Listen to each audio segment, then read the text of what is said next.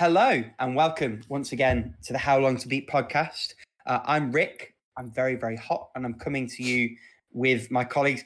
Warm, no, it's like 30 degrees in the UK and I can't deal with it. I am joined by Alex. Oh, hello. And Paula. Hello there. It's like not warm so many here for beads of once. sweat on my forehead. Like 2 days ago, it was like it's not. 35 degrees, but we just got hit by like a big storm came through, so it just broke the heat, which is nice. When do you reckon that's headed our way? Please, soon. I hope. Oh man! So we've fingers crossed. We've got lots of completions and retirements and currently playings to go through with you. We have a topic, but it's kind of Paula telling us about Age of Empires 4. We'll come to that when we get to that. And then once we finish with that, we will round out the episode with everybody's favorite podcast-based game show with a brand new format. Just hopefully you like it. No, you're just not going to say it. How long to beat the game? 3, 2, 1. How long to beat the game? The game. Even that you didn't trust. Even that you did not trust. I've lost all trust. I'm a broken man. Shall I kick off our completions? Yeah, you might as well. You got a lot. So yeah, might as well. I certainly do. Now, I just want to get the time right. So whoever's edit this week, it is. We may well trim this bit out. Hang on. It's Paula this week. Sorry, Paula. Or leave this in. This is like super engaging content. How the sausage gets made. Riveting. Well, exactly. So, at around 2 a.m. UK time on the 29th of July, 2022, I finally beat The Witcher. Oh, praise all that is holy. Hold your applause. I know. Hold your Well applause. So now you're gonna have to start. Sorry, go on. Now you're gonna have to start playing The Witcher 2, so we can still joke about. Hey, Rick, when are you playing The Witcher now? Starts majorly sweating for a while. Yeah, I do have like a Geralt-shaped void in my life, but for now, Witcher 2 is very good as well. Like I like that one just as much as The Witcher 3. I've heard it's very much like a proto 3. Like 3 just builds on the massive changes they made for 2. Yeah, so I mean, for people who've not necessarily been keeping up, which I don't blame you, I started this game in November of last year. I first played this game about a year before that one. My friend sat me down and was like, I'm not leaving until you start the game. He's been pestering me to play The Witcher 3 forever. So I've been actively playing this game for like 8 months or so. And by actively, I mean I've been sort of dipping in and out. The problem that I personally have had with this game is just the age of the thing. So yeah, it's good, but there's a lot that you need to pick up and reorientate to before you can crack on with the game. So I would find I'd dip in for 10 minutes here and there, but I'd only really make progress when I could sit down for 3 or 4 hours and really sink my teeth into it. And that was the case with the completion. I'd gotten to like end of chapter 2, start of chapter 3, I think it was. And I happened to have a few days off in succession. And it happened to be that my girlfriend wasn't around, so I had the place to myself. I didn't have a lot to do in that window of time. So I pretty much bum rushed the second half of The Witcher. I think I played in the region of sort of 15, 20 hours over those 2 days through into the morning of the third day, which was the 29th. And that's when I beat it. And I think as soon as the credits rolled, I messaged you guys and said, I did it. I finally fucking did it. Yeah, finally. I had a great time. I don't know if I would recommend it per se. The story is really good. The story absolutely came through. Like there's a low-key twist at the back end that genuinely threw me a loop. I was like, fair play. And that's the strongest part of the game. The writing absolutely holds up. The gameplay kind of doesn't. Like it's not that it's not engaging or fun, but as I say, there's a lot of moving parts. There's a lot that is poorly explained or superfluous, or far more trouble than it's worth to engage with. And even ignoring a lot of those systems, with about half an hour of grinding in the swamplands in chapter 3, my magic was broken to the point that I was just spamming Igni and getting through most late game fights, including the final couple of boss encounters. So that was kind of enjoyable from sort of a Metroidvania, you're way too powerful kind of thing. Like, it's not that I didn't have a good time with it. And I apologize for the ice cream ban that went. Oh, that's what ice cream ban. Okay, I'm assuming that's why you're about that thing. Yeah, I hear this like tinkle, tinkle, tinkle, and I was like, I'm amazed that there's still ice cream trucks and stuff around. The temperature is here. They're out in full force. I remember last year they had the James Bond theme going, so it's like ding, ding, ding, ding, ding, ding, ding, ding, ding, a bit like in an ice cream tinkle. So that was a whole thing. But yeah, so the whole difficulty side of thing, from you're super overpowered and it's like a power trip thing at the end of the game. That aspect of it was quite fun, but it didn't really feel in fitting with the way that the story was building. Again, a lot of different ways of saying I had a great time. I think I would probably recommend watching a Let's Play over actually doing it yourself. I think if you really want that story grounding going into The Witcher 2, and the impression I get is you don't necessarily need it. I don't know that I can hand on heart say that actually playing the first game is the right way to get that grounding. That said, I really, really enjoyed it, and I'm glad I stuck it out. And yeah, sometime in the next 12 months, maybe I'll pluck up the courage to start The Witcher 2. I mean, all the Witcher games, honestly, and even the books themselves, in some ways, they don't follow that intensely. Now, like the books, like 1 to whatever, they are obviously chronological, but like there's so many short stories, and like the games themselves feel, for the most part, like contained adventures that have. The games are very separate, as I understand. Yeah, because the games aren't even part of the chronology of the books, right? Like they're like technically after the books. They kind of break canon in the sense that they bring Geralt back. They make him amnesiac so that they can kind of do whatever the hell they want. Yeah, which is great, but also makes it so that you can kind of play whichever one you want. And like honestly, there's so much intrigue and stuff that, like, as someone who's played all of them, each time I played one of the games, I had forgotten fucking everything. I was like, wait, who's that guy? And then they'll just kind of explain it. And I'm like, oh, great. That sounds good. You know, which is, I actually think is a strength of them. It can be a weakness in some ways, because it's like, oh, it'd be nice if these tied in together a little more. But at the same time, you don't always want to have to like break out your encyclopedia to figure out what the hell's going on. Yeah. Well, it cuts both ways. Like the strength of a game trilogy like Mass Effect is that it is so neatly and extremely tied between the two. But like you say, it is also a potential drawback if it requires more of the player going into subsequent games. One thing that did make me laugh, there's a big sort of choice between 2 side characters in, I want to say, chapter 3.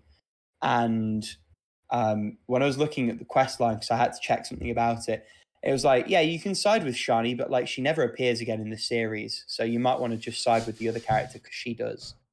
So that was a whole thing, and that's maybe a weakness of it when they come to number 2. Anyway, that was The Witcher. I'm happy I finished it, but also very, very happy it's over. I have quite a few more completions actually this week, mostly Switch based. One that wasn't on Switch before we move through. I did finish Secret of Mana. The last half hour didn't change the opinion that I shared last time we talked about it. It's not a bad game, but it is a fundamental. Again and again. They're gonna like do your street or something. Sorry, I just had to. Like, it was only fleeting, but it's amazing. I can hear it. I'm trying to work out what tune it is they're doing. It's a bit late for ice cream as well. It is 9:20 in the UK. That is a bit late, isn't it? Well, whatever. Who knows? It's also still very, very warm. So and I it's don't know. Summer, right? Maybe people are high as balls and they want to munch on ice cream. I don't know. Absolutely. Anyway, sorry. Continue, Rick. Secret of Mana. Yeah, that's fine. It's not a bad game. It's just a fundamentally flawed game in almost every respect. Can't recommend it unless you're desperate to experience every Mana game. Probably the only reason I stuck with it. That, and like, it's quite an easy game just to veg out to a podcast playing. Yeah, that's that. Table Tower on Switch, I had a much more positive impression of. Great game. The ending's a little bit abrupt. Mm-hmm. But I think that's probably my only criticism of it. That, and maybe the structure of it is a little bit linear, which normally not so much of a problem for me. But the way the game is set up, certainly in the first 2/3, 3/4 of the game, you have a character in each room of the tower that you have to interrogate. You ask a few base questions about who they are, what their relationship was to the murder victim, a couple of other things. And then you can ask them to, adventure game style, comment on any of the other characters you've met and also any of the items that you've acquired up to that point. But it very quickly gets to a point where it's sort of nudging you to just ask every character about everything until it prompts you to say you've got enough info to do one of the interrogation-y bits. Not necessarily a problem, but I suppose it was a little bit jarring for me because the first half of that portion, I actually found I was quite seamlessly moving through and asking the right questions on my own to do it. But then the hint system's like, oh, you should go and talk to such and such. And like bounces you back and forth until you've like pulled all of the things from all of the people. So it kind of very obviously shows you the gamey structure of it. That said, the story itself is really good. The way they sort of Agatha Christie murder mystery style pull everything together and solve this like closed room puzzle in essence that is the murder at the core of the story, and the way that they then tie that into a much larger overall narrative, I really, really liked. And albeit the ending was abrupt, I did feel it was appropriate, and I like the way that it maybe, without giving anything away, kind of departed a little bit from sort of convention and tropes in that kind of genre. Not in a forced way, but it felt like it was fresh in the way that it approached it. It's great. It's a nice 4 or 5 hour run through.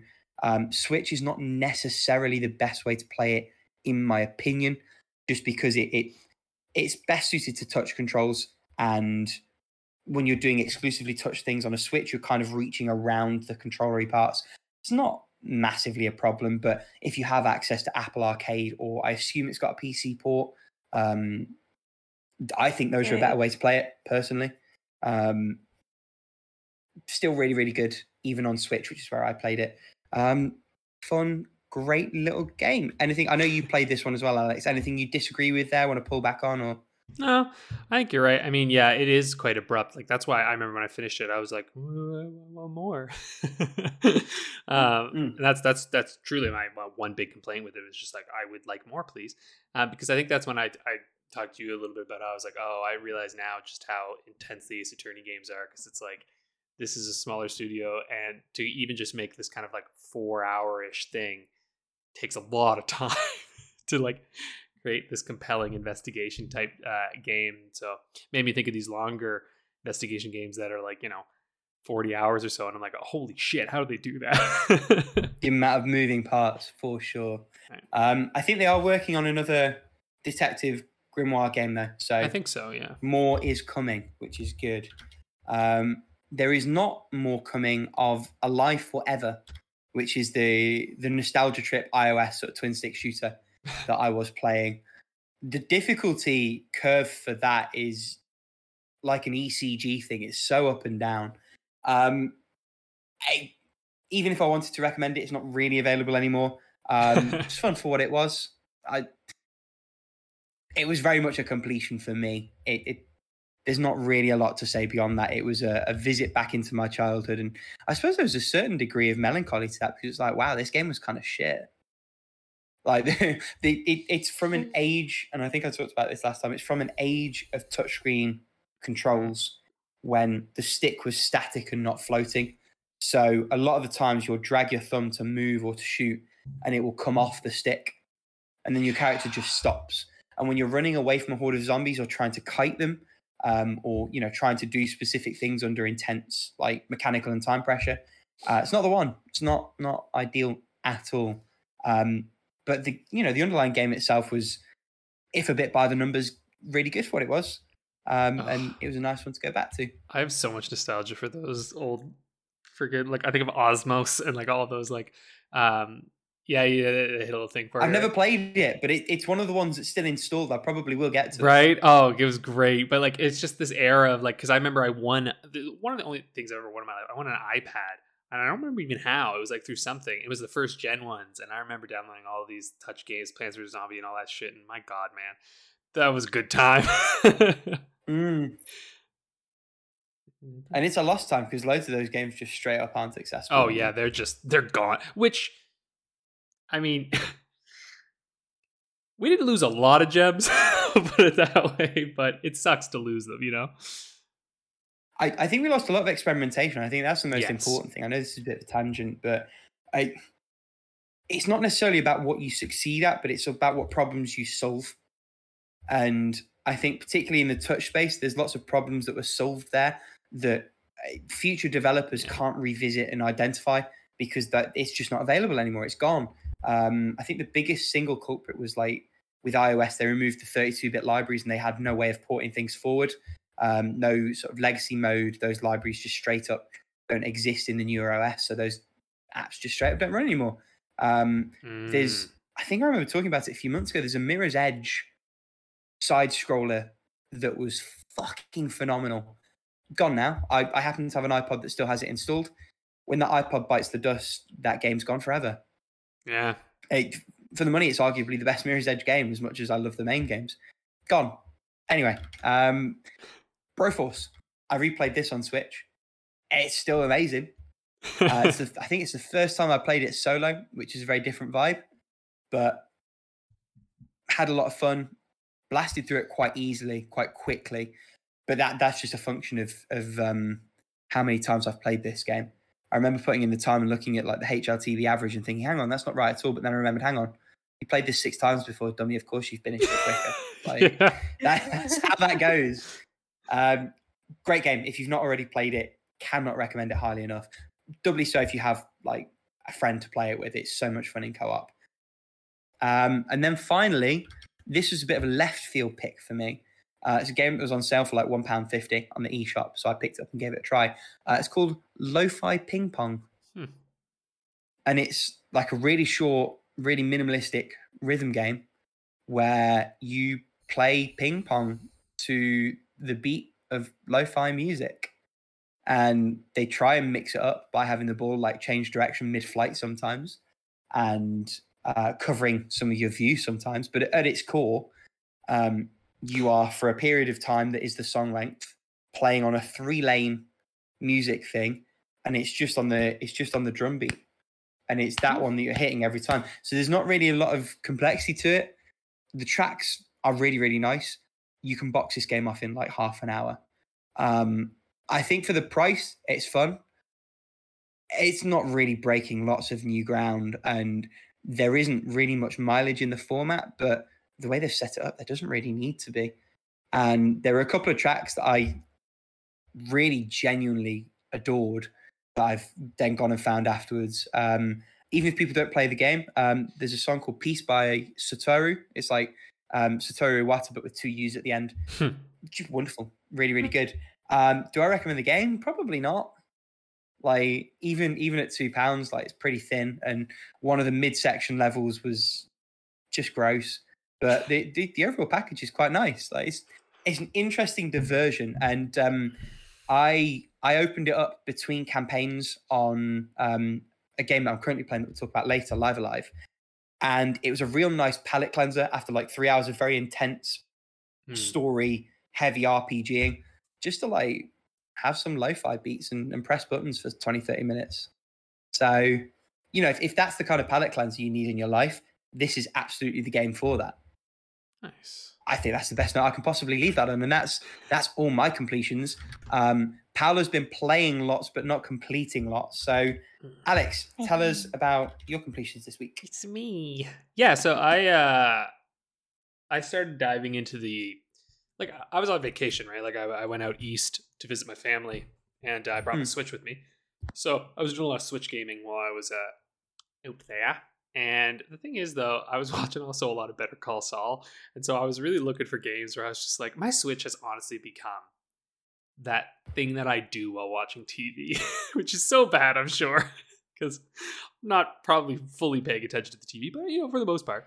And so I started playing Pokemon Puzzle League, and it was really fun. And I beat the whole thing. So you have to, like, to beat it, you basically start on because they've got these campaigns, right? So you start on easy, and like really you could do all of them, but I started on easy and I got through it, and I was like, well, that wasn't that bad. And then I tried normal, and I was like, oh, this isn't that bad either. And then when you play normal, there's like more opponents in the campaign than in the easy one. You're like, interesting. There's like a whole other segment, and they do it as if it's like, you know, going through the gyms and then the Elite Four, and then it's like, now you should try hard, and I'm like, okay, and I think the on-ramp was really good because I found that I was doing fine against them until the last guy, the final one that you fight, suddenly they were just like, and now we're just gonna fuck it right up there. You know, I still beat it, but it was just like, you could tell that I'm like, all right, so you clearly like, this one is like just tweaked to the max a little bit.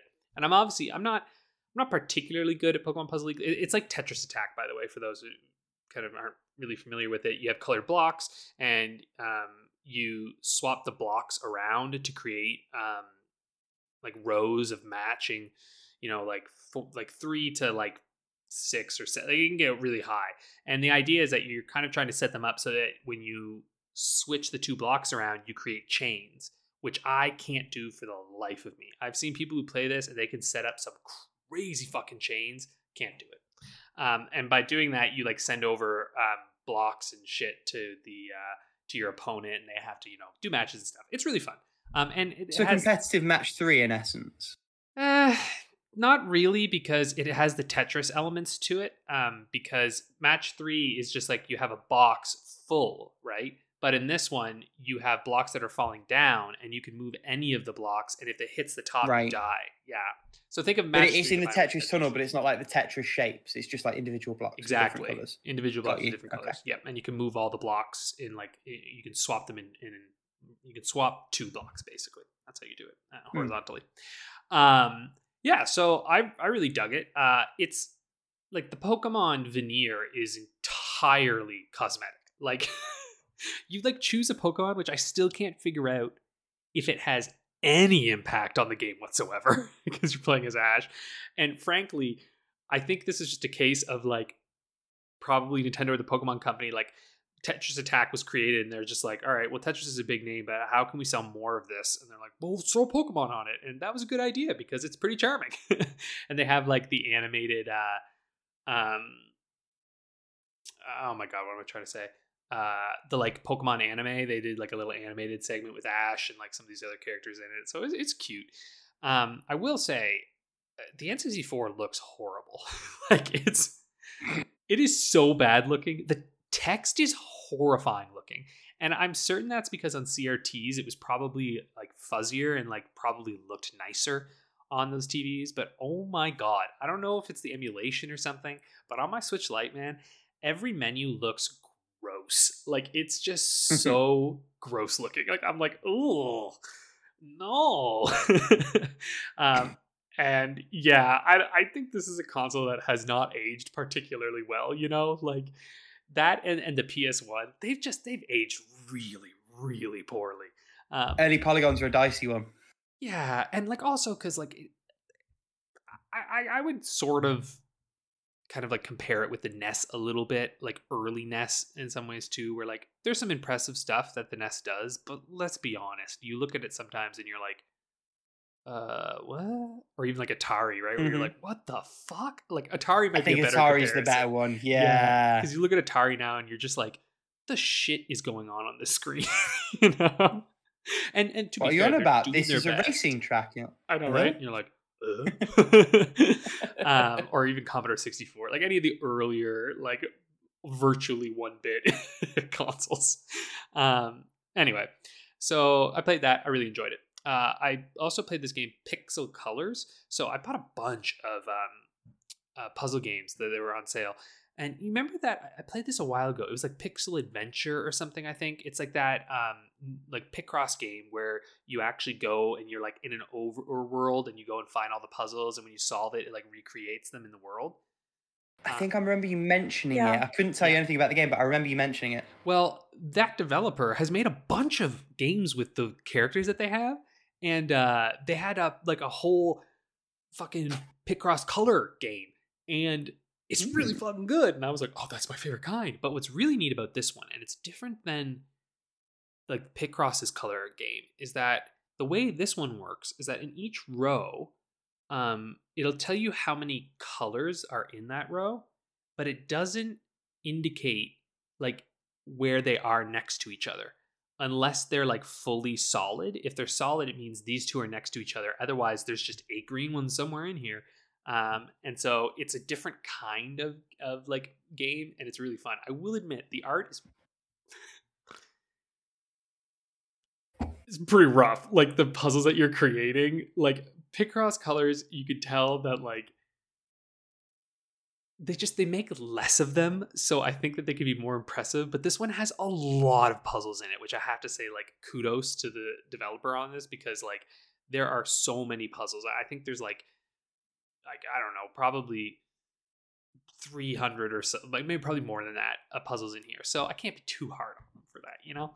But really fun, really enjoying it.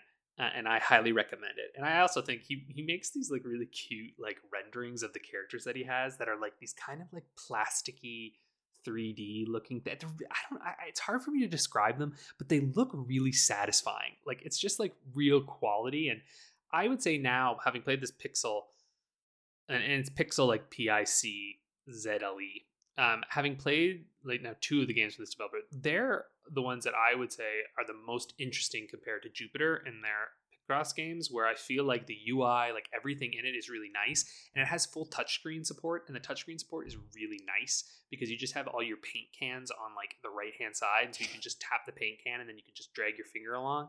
And they have a great thing, because at first I was like, I don't understand why you have this option where it says like you can't paint over a tile, you have to just hit a paint bucket to like erase. You can disable that if you want.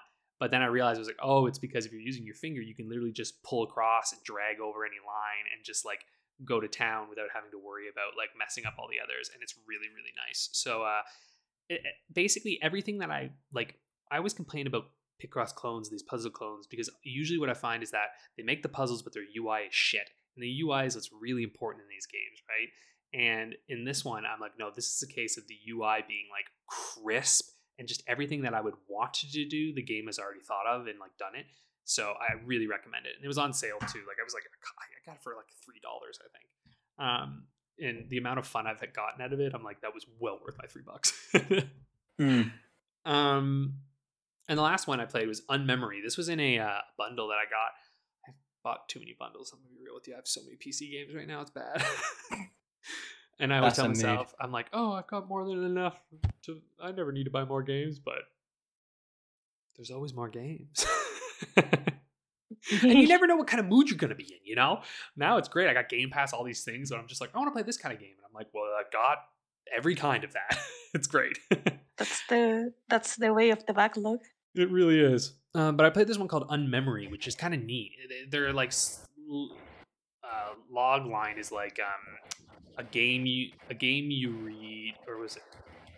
It's a game you can read, a book you can play. Yeah, there you go. I'm looking at the website now. It actually looks sick. It's really cool. The story's kind of, I don't know. It's a little memento-y, which it's fine. It's just like, and don't worry, like not to spoil anything. It's like literally like that's the conceit. It's like the movie Memento, and you figure that out the minute you start playing. So don't worry, everyone. It's not like, yeah, don't worry. It's not a spoiler. That's why it's called Unmemory. And it's fine. Not very satisfying in the end, but I think the concept of the game is really cool, and it's really fun to play. I think it was originally an iOS game. I think it might be better as an iOS game, because there were a few control moments that kind of got weird for me, and I realized that like I was trying to scroll down, but you actually have to kind of like have your cursor hovering over the text to scroll instead of just being able to scroll anywhere. So if you have a chance to play this, I might recommend just doing it on iOS, because I think that's kind of how it was meant to be played. It worked perfectly fine, but I do think it was meant to be played that way. Looks like it was iOS first. It's on Android as well for anyone who's interested. I'm looking as we speak. Oh, sorry. Yeah, when I say iOS, I mean Android as well, but thank you. I'm the Android guy anyway. But yeah, but again, it's probably more expensive there. Because I basically got it. Yeah, I basically got it for like a couple cents. So, yeah, you know, which why I can really recommend it. It's not super long either. You play it in a couple hours. there is this like outside of the game aspect to it that's a bit of a secret that is quite underwhelming. But it also worries me because I'm like, if you put something, it's neat, don't get me wrong, that you have this thing that you can do that's kind of a secret, but someday that's not going to work. And you know what I mean? That's why I'm a little bit like, I just kind of wish games would just stay in there, stay together in the thing, you know? And then I figured out the secret, and once I did, it was not satisfying. So anyway, this was a kickstarted game, I think. I love the concept. I feel like I'm being a little harsher on it than I need to be, but like I would recommend I don't know. I would recommend like sorry, what am I trying to say? I would like to see more games try this kind of format. I think it's a neat format for a narrative game. Oh my god, that's it. Okay. You had an unmemory moment. You couldn't think what you were trying to say. Yeah, man, it's been a few weeks since we've recorded an episode. My brain's all fucked. It actually has, yeah. We went on summer vacation. The Northern Hemisphere boys went on summer vacation. Poor Pal is still in winter hell. Tragic thing is, I've got another vacation in a couple of days. Yeah. Another holiday, as we call it here. The holidays, yeah. Vacation. Well, we say vacation. Sorry, what did you say, Paolo? You mentioned something there. I think we missed it. I said, well, you two guys were just having fun on with your summertime. I've been just moving because I had to move from my older place to a newer place, and it has been hell. Yeah, we've been having fun. We've all been going places. Yours has just been a bit more permanent. Oh god, and a bit less fun. That was pretty good, actually. Yeah. We've all been going places. I like that. Why don't we jump right in then to our retirements? Rick, why don't you regale us again? Yeah, I've got like 1.5 retirements. So the first one is Game Pass doing me dirty again. So wow, I say Game Pass. Actually, Alex, you slightly did me dirty here because you assured me it's the 15th of every month. That's usually when they leave. And the last of the month. Here come the caveats. Dodgeball Academia said leaving soon. I was like, cool. I've got until the 15th of next month to do it. Anyway, I come to it on the 2nd, and it's already gone. So, Ta-da! yeah. Oh, well, that was because it was at the end of the month, right?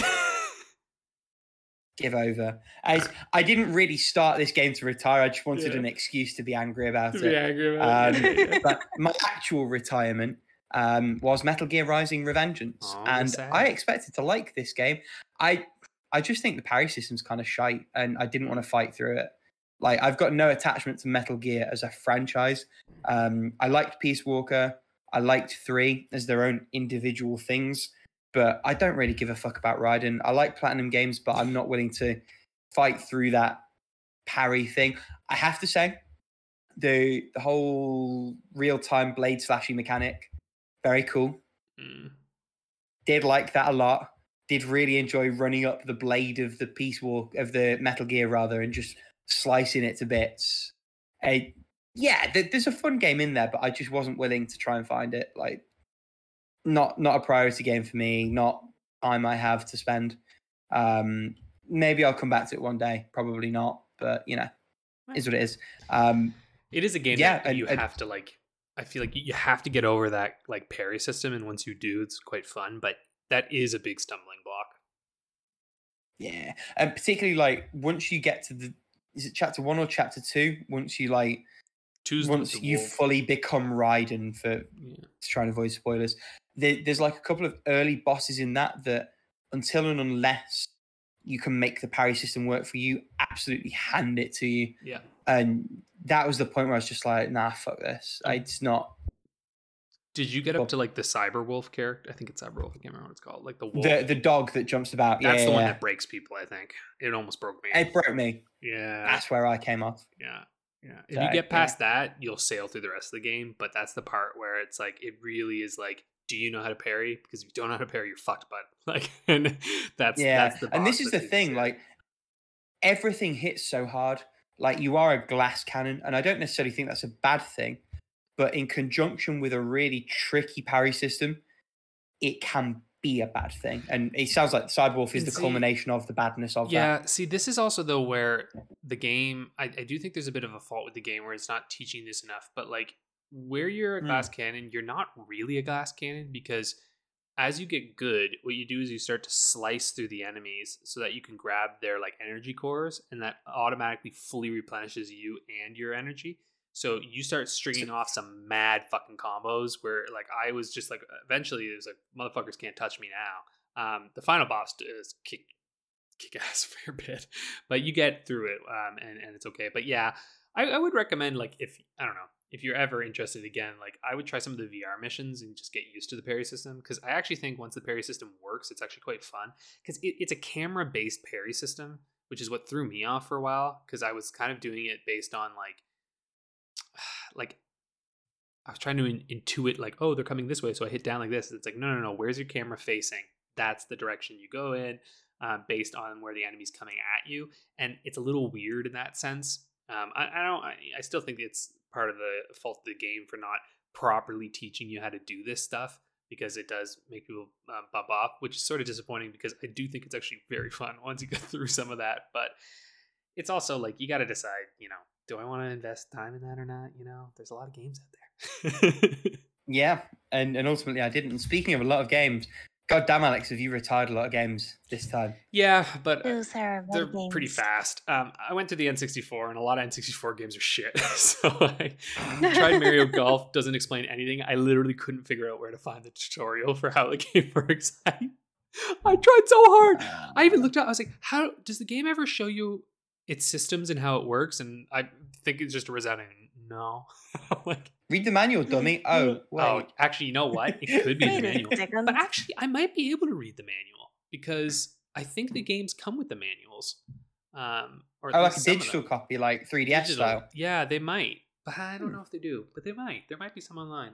I don't know. Anyway, Yeah, so fuck that. Mario Tennis I just played for a little bit because it was fun. And it's Mario Tennis. It was fun. But I'm not going to fucking play any more of it. Come on. Played as Donkey Kong and I won the cup. I'm done. It's Mario Tennis. Also, though,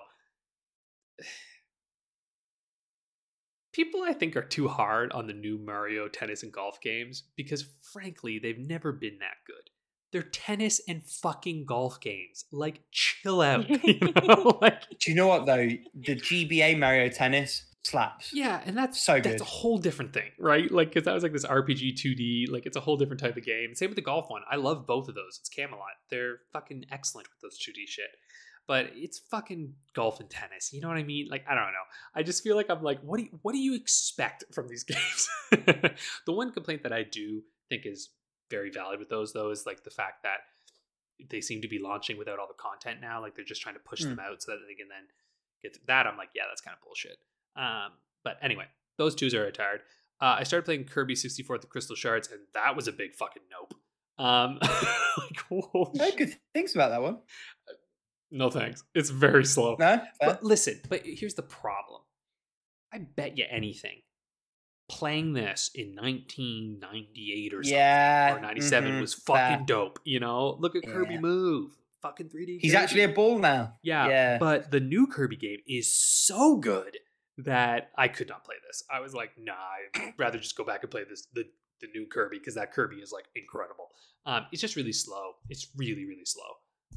You feel like Kirby weighs like 30 tons as you're walking through it.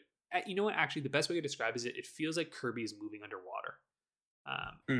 And that's just not satisfying, right? When you've had tight control in Kirby, and it's still kind of 2D-ish. So I was like, I noped out of there really fast. I also started playing. Okay, so there's a game called Threaded, which is it's really gorgeous aesthetic. Like, it's this how do I describe it? They're not nonograms. It's a different type of puzzle. It's the kind of puzzle where you have a grid and there are numbers on it, and the numbers represent how many squares have to be filled, and they have to connect. Oh, to I each do other. know the word for this. Do you? Yeah. I don't know what they're called. I like them though. You have like they bisect into triangles sometimes, and so the numbers will read like left and down sort of thing.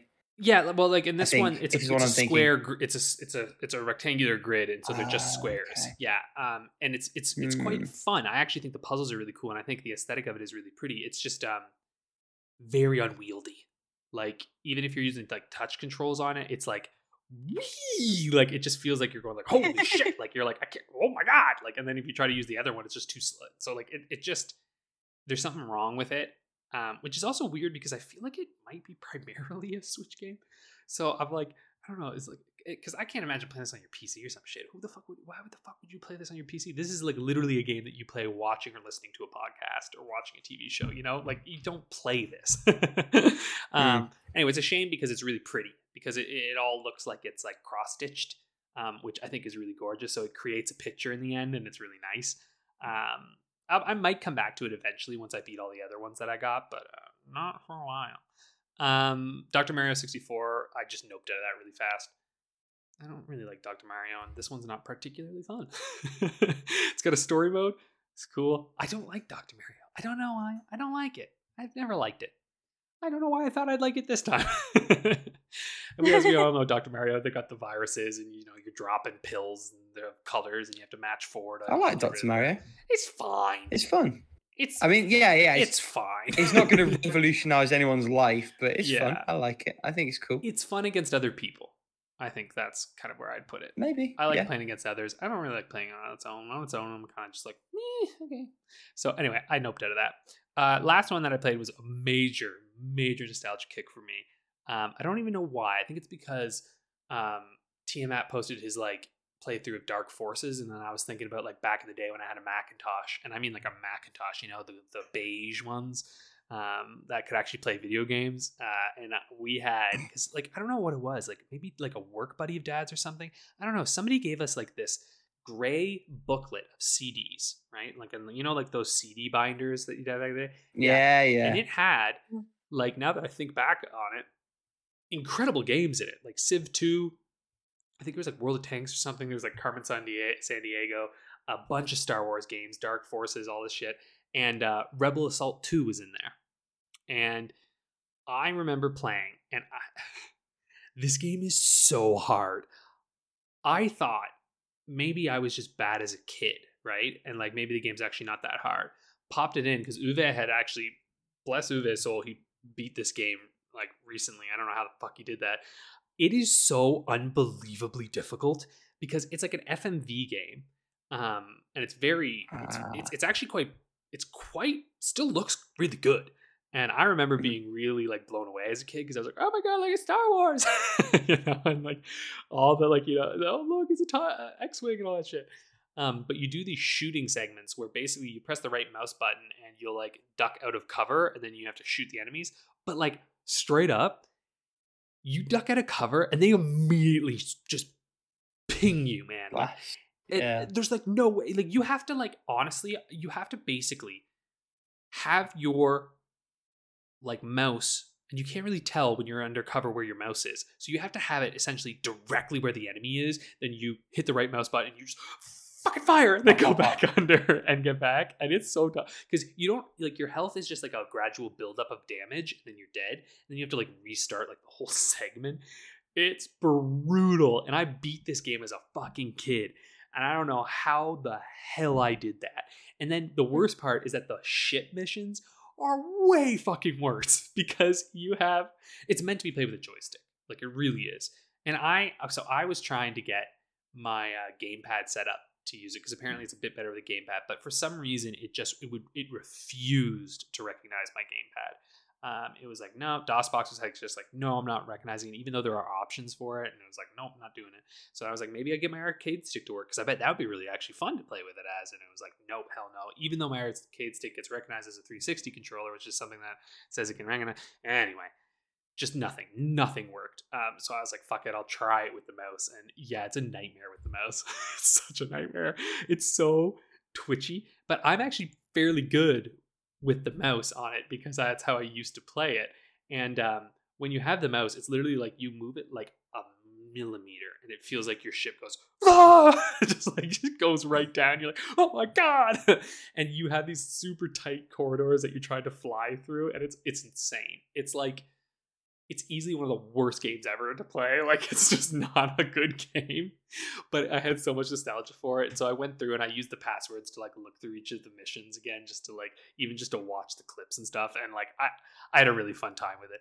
I cannot in any way, shape, or form at all recommend this to anybody.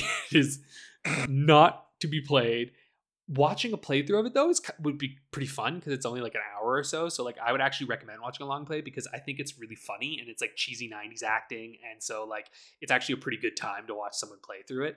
But I don't recommend actually playing it yourself. Like go play Star Wars Squadrons or something. Like that game's incredible. If you want like fun, ship battles and shit and like battle, there's a lot of good Star Wars games out there. This isn't one of them. Anyway, that's all the games I retired. I retired a bunch, but mostly just testing the waters and realizing that I don't like the N64. I love Mario Party. Yeah. I won't be taking further questions. And that is all. Yeah. I still have to beat Majora's Mask though. God damn, I always start that and I never beat it, but I've got the play. But I got a physical of that, by the way, the Majora's Mask strategy guide. Someone sold me it for dirt cheap. I don't think they knew what they had, but I was happy to take it off their hands. All right, let's get. You always have the 3DS version if you don't want to play on N64. Yeah, but I got the Narrow's all his HD textures, and it looks super good on my PC. I'm telling you better right now. Yeah, it's nice. So I'm actually perfectly happy with playing it on there. Anyway, enough of me. Paula, what have you been doing? Well, speaking of the N64, I have a funny story because I said previously that I had to move from my older place to a newer place, and packing was a nightmare. So my boyfriend went and helped me out with packing all my stuff. Nice. And the thing is that we found the N64 between my sister's stuff, and it was like, "Hey, you have Zelda Ocarina of Time for the N64." And he was like, "Can I play some?" So we ended up like plugging it to the TV, playing on the original N64 with the original controller, which by the way, my boyfriend was like, "How the fuck do you hold this?" Because it has like 3 handles. And it was like, "You take this off my hands, you play instead." So we ended Oh, it's straight up confusing when you first grab one of those. You're like, oh, yeah. Who for you know 3 what? hands?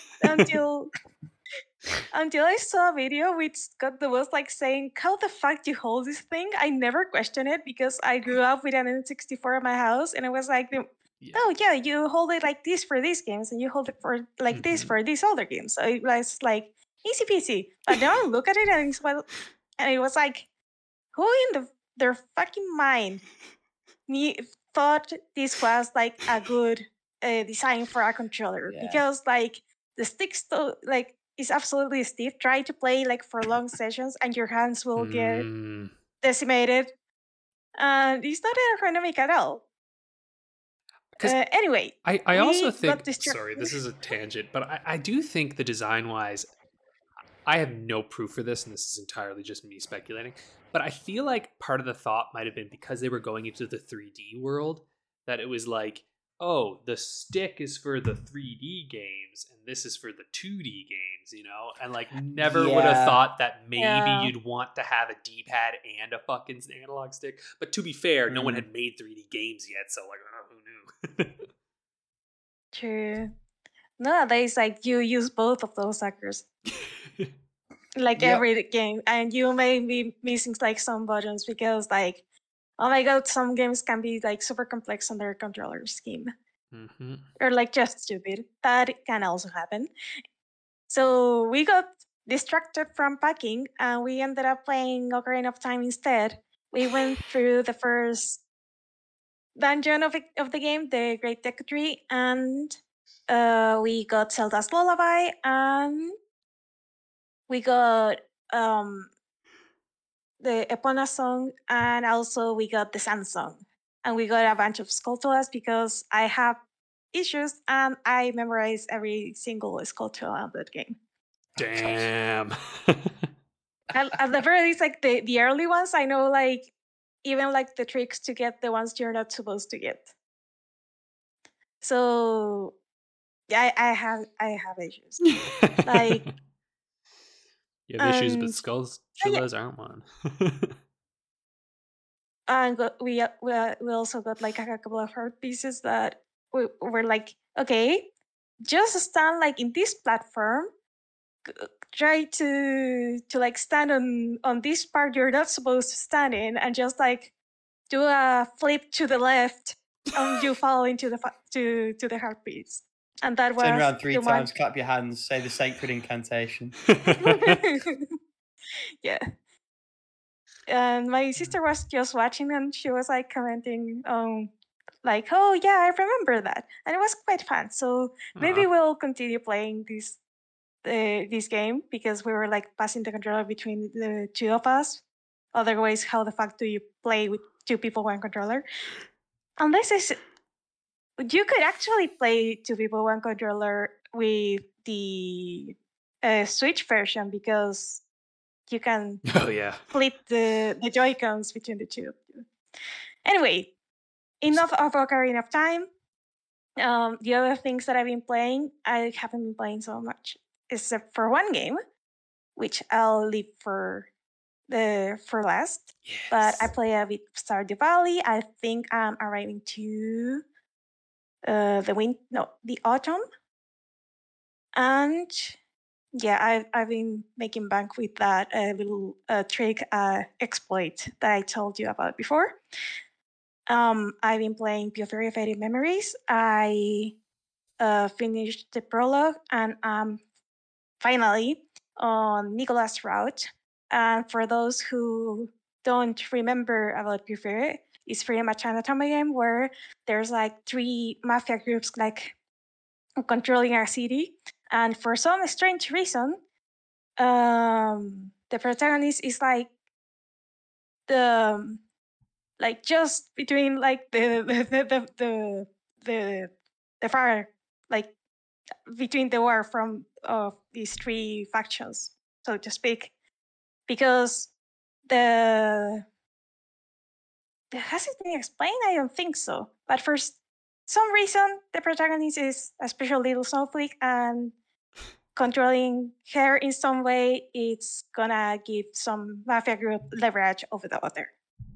Because that's automa games. They're weird as fuck, but I play them regardless. Amen. Amen. Another game that I've been playing that is a boil-up game is Hashihime of the Old Booktown, and I haven't gone too far on this game yet, but from what I gather, the protagonist is an aspiring writer and works in an old bookstore, and there's some sort of mystery around this bookstore, or like the overall Booktown, which I haven't like quite run into just yet. And the people in this boil-up game are like quite peculiar. Like the bookstore owner like just took him under his wing in exchange for him like to just like storekeep the place, and he hasn't really shown his face around the protagonist. Oh, and the protagonist has like this weird, I'm gonna call them like hallucinations, or like he sees like spirits in some way, which I'm not sure if it's a proper hallucination or it's like, oh, these are like actual spirits. I have no fucking clue about this just yet. And I've also been playing Color Malice. This is also a replay, as I stated like last couple of weeks ago. I don't know when I talk about this game last. But again, this one is an automa game. There's this terrorist group called Adonis, and they're trying to bring upon X Day, who's supposed like to be a rebirth of the world or something like that. And the overall like objective of the game is like to try to uncover who's behind X Day and try to stop them. Like who's the leader, or like how do you dismantle this organization from the inside and stuff like that. I'm realizing, yeah, you definitely played before, because I'm like, I actually remember this game and what that plot is. I feel like I now by association know a lot about automa games. So, if anybody wants to know more, just come talk to me. Yep. It's the osmosis. We've become low-key experts just by mere exposure. Yeah, that's my ultimate objective, just to make you two experts on otome games, so you can bring more people into otome games. The long game. Yeah, playing the long game for sure. The other game that I started quite recently, actually the other night, was Pokemon Conquest. I already played this game before twice, but I was like, hey, you know what? I want to play something on my DS. I want to play something familiar. What about a Pokemon game? And my boyfriend was like, you know what? Fuck Gen 5. What about the spin-offs? And we ended up deciding on Pokemon Conquest because it is a tactical RPG game with Pokemon. And this is probably the best Pokemon spin-off you've never played. Yeah, I've had this on my list for a while. I've heard it's really good. I mean, I think you told me it was really good. Yeah, same. It's one that's on the list, albeit quite far down. Yeah, I totally recommend this game because it's kind of over the top because it's a crossover with Nobunaga's Ambition, which is it has been a tactical turn-based RPG. It has been an RTS. There's a lot of stuff on that series, but it's some tactical stuff, including one with cats. And of course, the Nobunaga is called Nobunaga on that game. Oh, but God. back to Pokemon, yep, it I is love beautiful. It's pretty funny. And back to Pokemon Conquest, there's Nobunaga trying to take over the region that is absolutely not shaped like Arceus or Arceus or however the fact you pronounce that Pokemon's name, which is pretty much God. And you have to keep them from conquering all the region and try to conquer the region instead. Because, okay, he's the bad guy. Obviously, he can't take over the world. But if we do it, we're the protagonists, so we're clear. And you meet various characters. Yep, it checks out. There you meet various characters that are based on lords and historical figures from that time.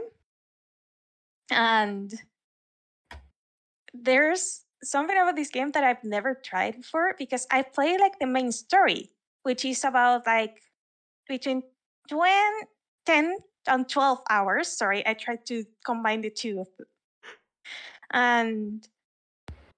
But if you try to play everything, it's about 100 hours because there's multiple campaigns on this game. And that I've never played.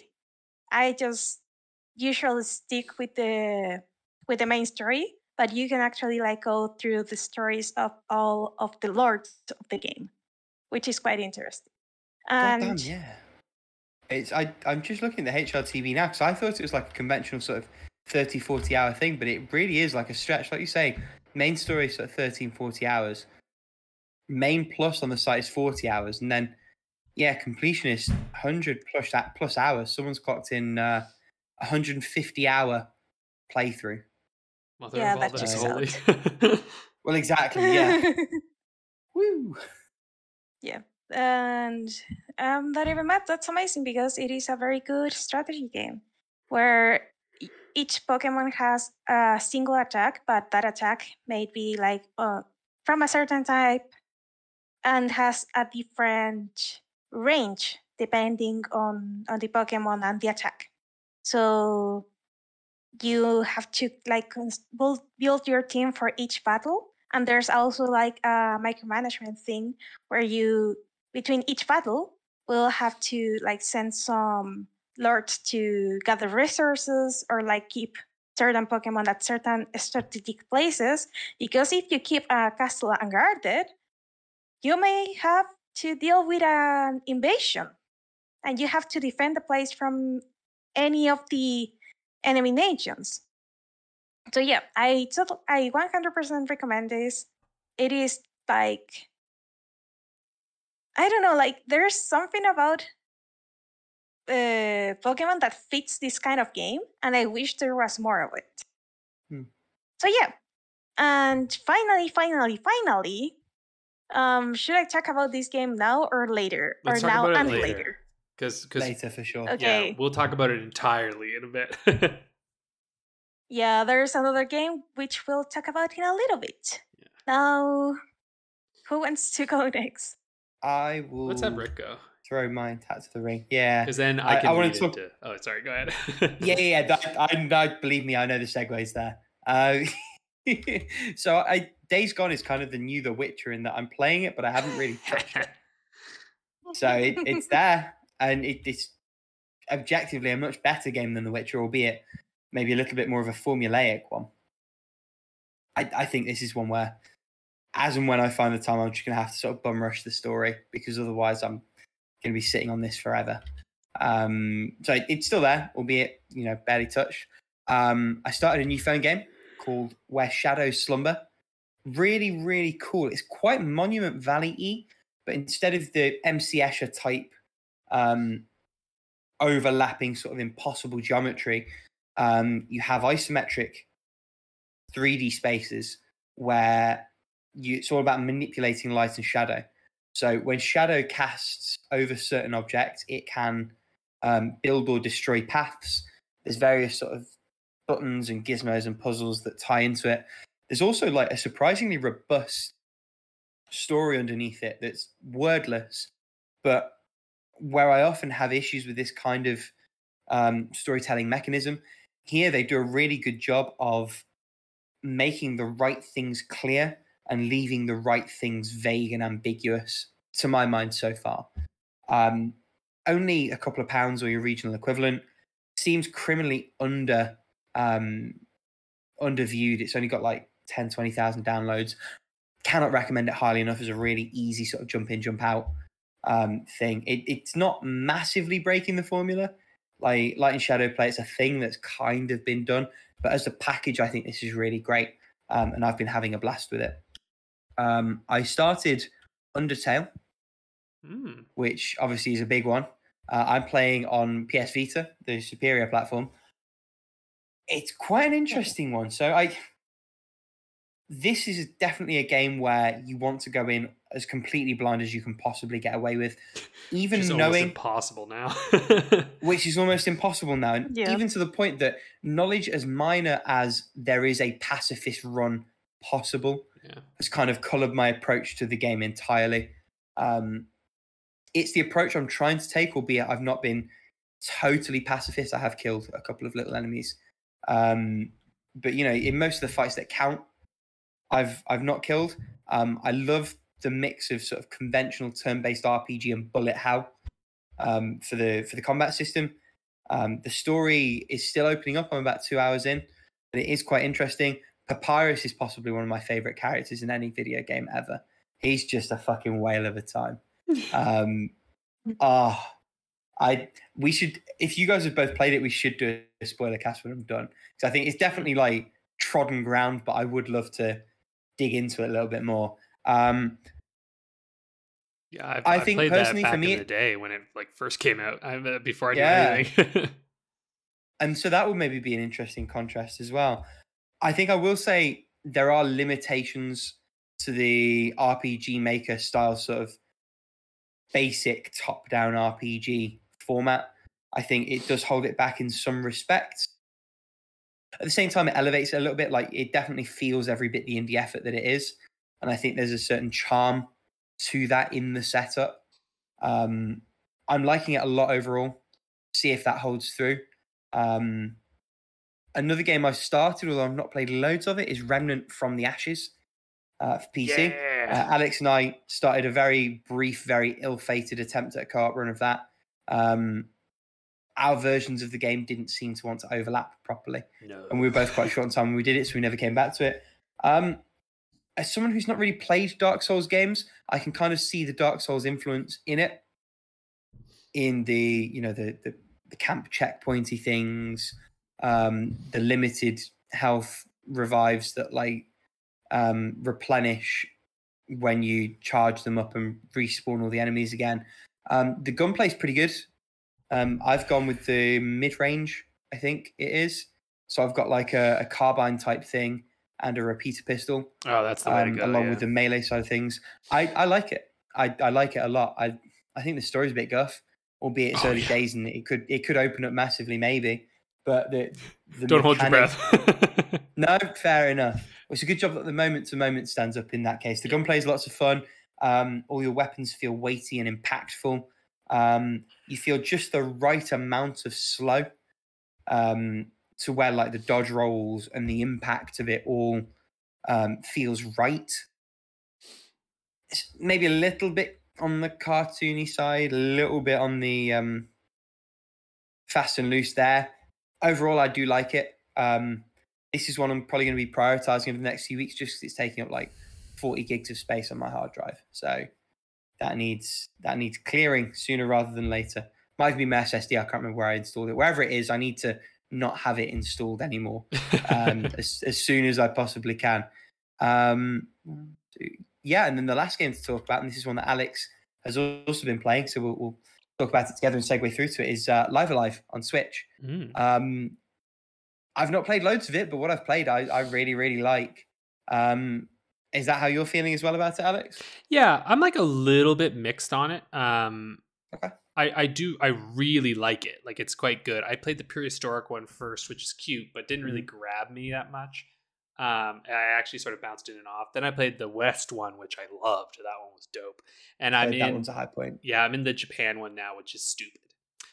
Because it's the stealth one, and I'm afraid that there's no fucking stealth mechanic. It's hold a button and pretend you're not there. Like, that's not fucking stealth.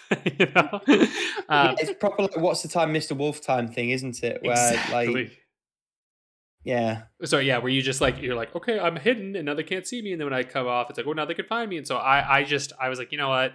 Like Cyber mentioned this too. Like there's technically different a endings, different ending. yeah. But I'm like, that's an ending I'm sure as shit gonna look up, because like also like you end up having to face enemies that then you're not powerful enough to fight. So I was just like, fuck this. I'm just gonna go blaze through a bunch of enemies, level that character up like massively, and just have a fun time, because I'm like, whatever, I'm a ninja who's gonna go murder. But it actually kind of bounced me off it for a little bit.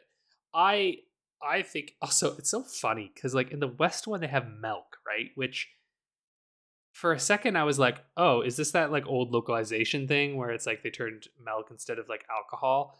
But then you go and you play, because I played like the boxing one, which is basically just a boss rush, the martial arts present day one, yeah. And I start that up, and then this one's just like, hey, fuck you, you motherfucker, I'm gonna kick your ass, and like straight up just like that. And the only one that's like kind of beeped is the fucker.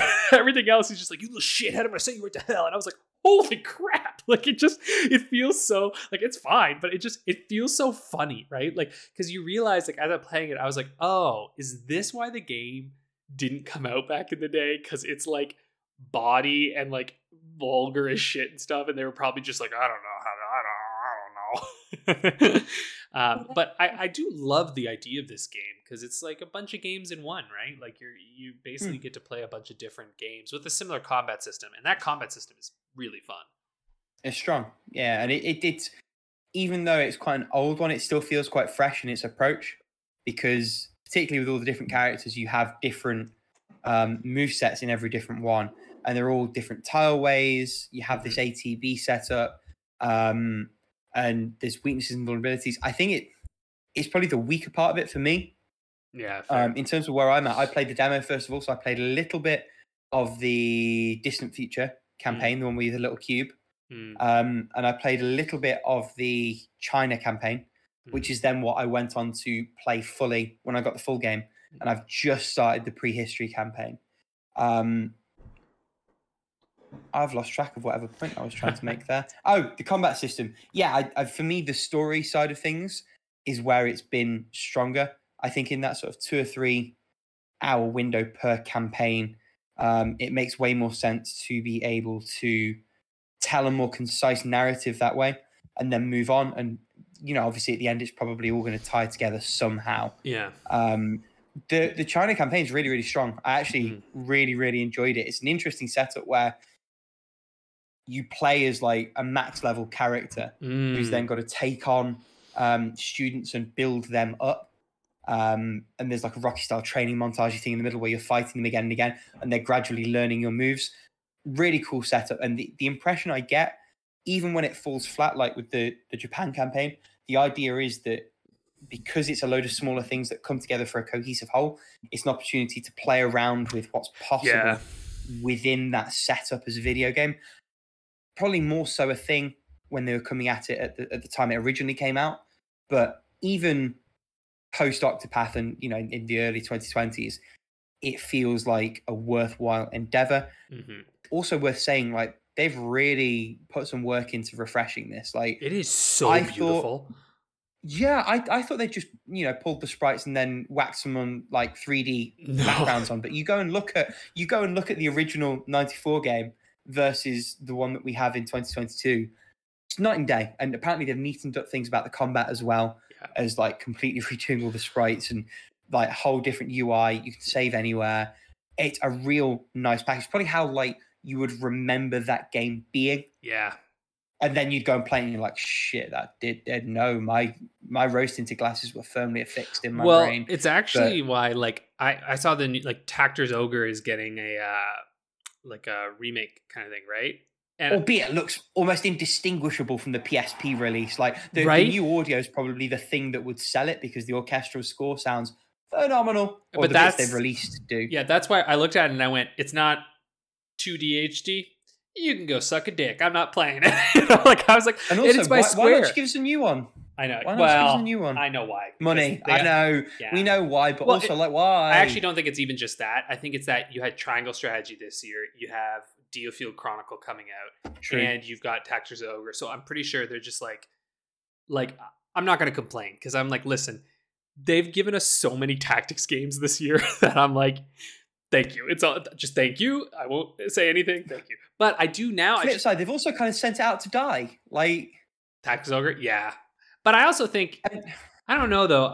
Anyway, sorry. This is all businessy stuff. But I have a feeling that they'll recoup whatever they put into it because I don't think they put a lot into it. Yeah, on the one hand, sure. But then on the other hand, like these games are often testing the waters for new entries in the franchise. Yes. But why would you do that by putting it in such a crowded space there? It makes no sense. But did this game ever... It's really annoying because I would love another Tactics Ogre. Yeah, I don't feel like those games ever were never critical. Like they were critical darlings, but not commercial darlings. No, actually, I mean, not that tactics games have ever been commercial darlings. Well, I mean, Triangle Strategy did pretty well, right? It's I don't know. I think it's doing well right now, but let's be real. Comparatively to other genres, like even when Fire Emblem does amazing, it does very poorly compared to everything else. But not that matters. They're great and we love them. Give me more tactics games. I'll buy them. But yeah, I mean, the point is like Live Alive is a proper step up. Like they really did. Yeah, that's what we were talking about. Just to bring it back. Just to reel it back in. I think lengthwise it's cool as well. Like overall, it seems like about a 20-hour package. And another thing that the structure does really nicely is that China campaign. Like I finished over a couple of days, and it felt like I really achieved something. But then there's more of the game to go, and it's a much nicer cadence for me. I think RPGs can often get very, very stodgy and lengthy. I definitely felt that with The Witcher. The other way, Octopath I know Traveler. You didn't like it. Which interesting full circle thing I think we mentioned previously, because it feels like Octopath was trying to do what Live Alive did 2D HD, and then it's sort of come full circle thing. But like, I know you didn't like it, but to cut the other way, Cosmic Star Heroine, like a 12-hour RPG that knows what it needs to be, doesn't pad itself out. I think Live Alive is that taken to the extreme, and I think it's all the better for it. Yeah. I mean, to be fair, I didn't dislike Cosmic Star Heroine. I just was like, I had my fill. That's more what it is. Because I do agree with you. I think it's a good game.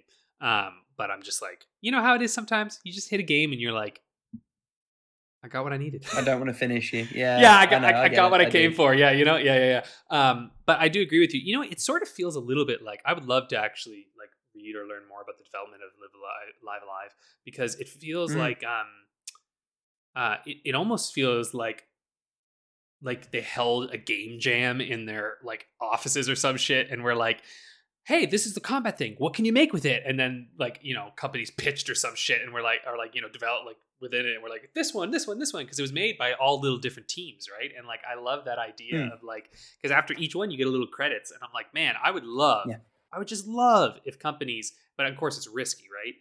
But I would love if companies just were like, hey, we have this core mechanic. Everyone take it, make something fun with it, and let's just put them together afterwards. And like, it's kind of like the 10-minute games collections and things, right? When are they doing another? I need more 10 milligrams in my life. Yeah. Or like the Guild games when Level 5 did those to the 3DS. Yeah. And so many bangers came out of that as well. I love that idea as initiative, just like pulling a few smaller things together. There's another company as well, like Super Rare Games, I think it is. They did like indie mixtapes.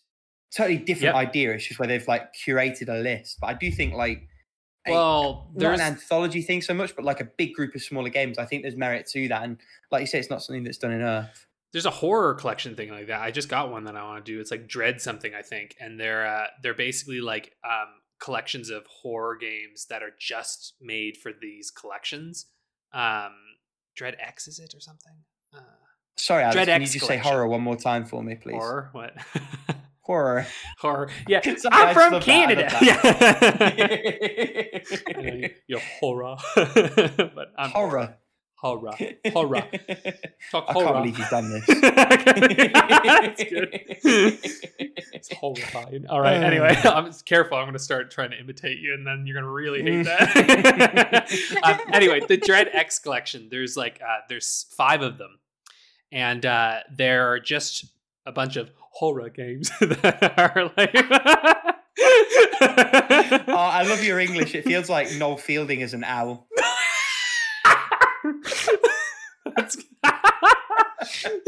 I got that reference. Sorry, that made my dog come running. Paolo's just here like, I'm just happy to be involved. Like, yeah, what's going on? I don't understand. Everyone's having a good No time. idea what you're happening Fuck. Man, actually, sorry. You bring up Noel Fielding is great because, like, as a kid and in Canada, I don't know why, but the Mighty Boosh really broke through in Canada. Like when YouTube hit, like Greg and the Boot thing, that fucking went wild when I was a kid. Oh god. Anyway, no, that's great. All right, now he's just doing Bake Off. But anyway, Dread X. It's good stuff. Live alive. Oh god, I'm gonna see Live Alive. Live alive.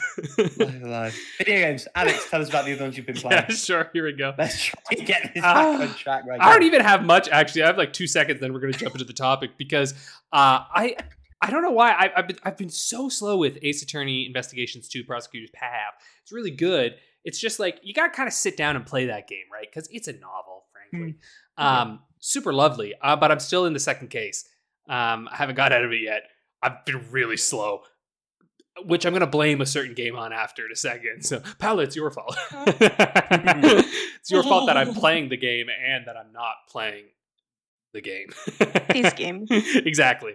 I also, again, we talked about Live Alive. I also picked up one of these other like puzzle games. It's called Glass Masquerade. It's really pretty. It's like stained glass jigsaw puzzles. And it's really cool. And you like travel the world and they're like in weird positions. You can kind of drag them and fit them in on the Switch. And it's really neat. And I got it for like $2. But like, I just was struck by that there's 2 of them. And I was just struck by the visuals of it. I was like, man, that's like really, I don't know. Just like, I thought it was really, really stunning looking. And I wanted to try it out. And I have. And I like it. So if you like jigsaw puzzles, then pick them up. They're cool. Might be on PC. Probably better on PC actually because you can drag them, moving around. But they've got touch control, so it's fine. All right. Stomach hurts now. Let's see here. We have come finally to our big old topic for today, which is Paolo won. our last round of how long to beat the game, and we ran a poll, and it was between Code Realize, right, Shin Megami Tensei 4 and Age of Empires 4, and fortunately, Age of Empires 4 won, and I'm fucking obsessed.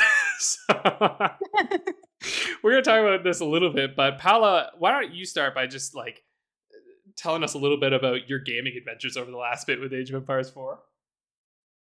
Oh my god, I've been playing so much of this game. Should I do a little introduction to the game before I rant my little heart out over these? So Age of Empires 4 is the fourth installment in the in Microsoft flagship franchise that is Age of Empires. Age of Empires is an RTS series where you pretty much instead of like in Warcraft 3 on Starcraft, you have like different species or races. Here you have like civilizations of like, you have the Rust, you have the Holy Roman Empire, you have Delhi, you have Abbasid, etc. So you have French to English and Mongols and Abbasid. Yeah, you got them all. And Chinese, sorry. Chinese, yeah, 8. Yeah, you have 8 on this game. The very particular thing about this entry in the series is that each civilization is kind of like very asymmetric, in the sense of you have something like that's special about it, instead of just having different modifiers to certain units. That was like more or less what happened in the previous entries. So, for example, and I have the page here, the Rust have a little particular thing that whenever they kill like wild animals, they get like extra money. They also have like hunting cabins. They have warrior monks that are like their religious unit, and they're like the only religious unit that goes on horseback. And they have an unique technology that is, for example, the castle turret increases the damage of arrows fired from the wooden fortresses. And that is a unique improved outpost that is like pretty much like a little tower that you have. And I could go on and on between all the civilizations. For example, the main one that I play is the Holy Roman Empire, that usually is like good with infantry, but also they have like a very strong cavalry. But their thing is the infantry. They also have like their special religious unit like very early in the game. That's the prelate, and they can use their prelates like to boost their economy, and so on and so forth. And they also have access to what's arguably one of the best economic landmarks of the game, that is the Ancient Chapel, which it generates like 4 times more gold from a relic than if you put a relic into the like monastery, that is like the usual place where you put your relics. And they have like other bonuses like that come from relics. The Chinese is a fucking nightmare to play because you are able to build both landmarks, because in this game, to go from one age to another, you build a landmark instead of like just pressing the advanced age button on your town center. And in particular, the Chinese also has these things called dynasties. Yeah. Your boyfriend's and they real also good at have those too. extra micro. Oh my god. And they have like different like I guess extra things or extra bonuses depending on which dynasty you are. And they also have imperial officials, which collect taxes and can supervise buildings to make everything go faster. Yeah. Oh my god. We're halfway there. The English and the French are like the 2 most easiest civilizations to play. The English are like centered around longbowmen, which, by the way, and they can defensive. really wreck your shit. Yep. And they're like very defensive because you can set up like a bonfire to heal your units, or like you can set up like these, I don't know if sticks, lances, whatever, but they can like just barricade themselves so you can't charge them Palisades, I with think. horsemen. Yeah, palisades. Palisades. Thank you. Hmm. And Spears. then you go to the French, and they are like all cavalry, like very I'll cover the aggressive in French. general. French are the bomb. Because I'm playing the Yeah. shit out of the French. French are like super aggressive. Like Paula showed me these this like YouTuber who like did these like build orders, and like his kind of joke was like, "Oh, the French, you just build knights," and like he's not wrong. You basically just you build not wrong at freaking all. royal knights and you kick the shit out of people. Like the thing with them, and that's so scary about it, is like the French in particular can trap you in the feudal age, because there's like the 4 ages, right? And like they're so aggressive that if you're, and what I've been learning is like if you're good at like like, you know, micromanaging and like managing everything and like bouncing back and forth across your map, if you can be aggressive with them while still building up your they're so fucking hard to beat. Like even in like pro play, they win like 50% of the time, which is pretty wild, honestly. Yeah, the French are like very annoying in particular. Though there's also a guide to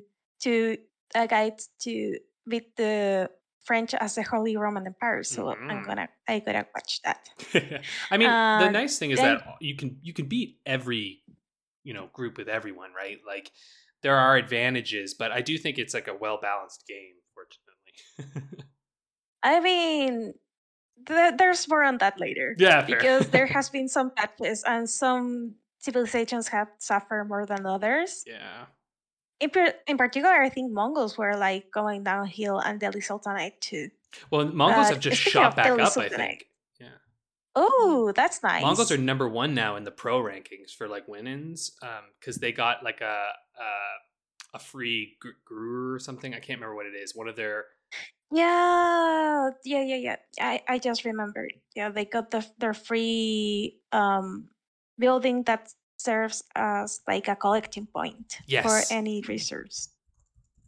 But So in like our level of play, I don't think they're very good. I think you have to be really good to play really well as them. yeah, Mongols are like one of the more complicated things to play as. So is Delhi Sultanate, because if I remember correctly, playing as Delhi Sultanate, you have the scholar, and all your like your researches are free, but you have to boost like the speed of the researches with the scholar because it is a lot slower.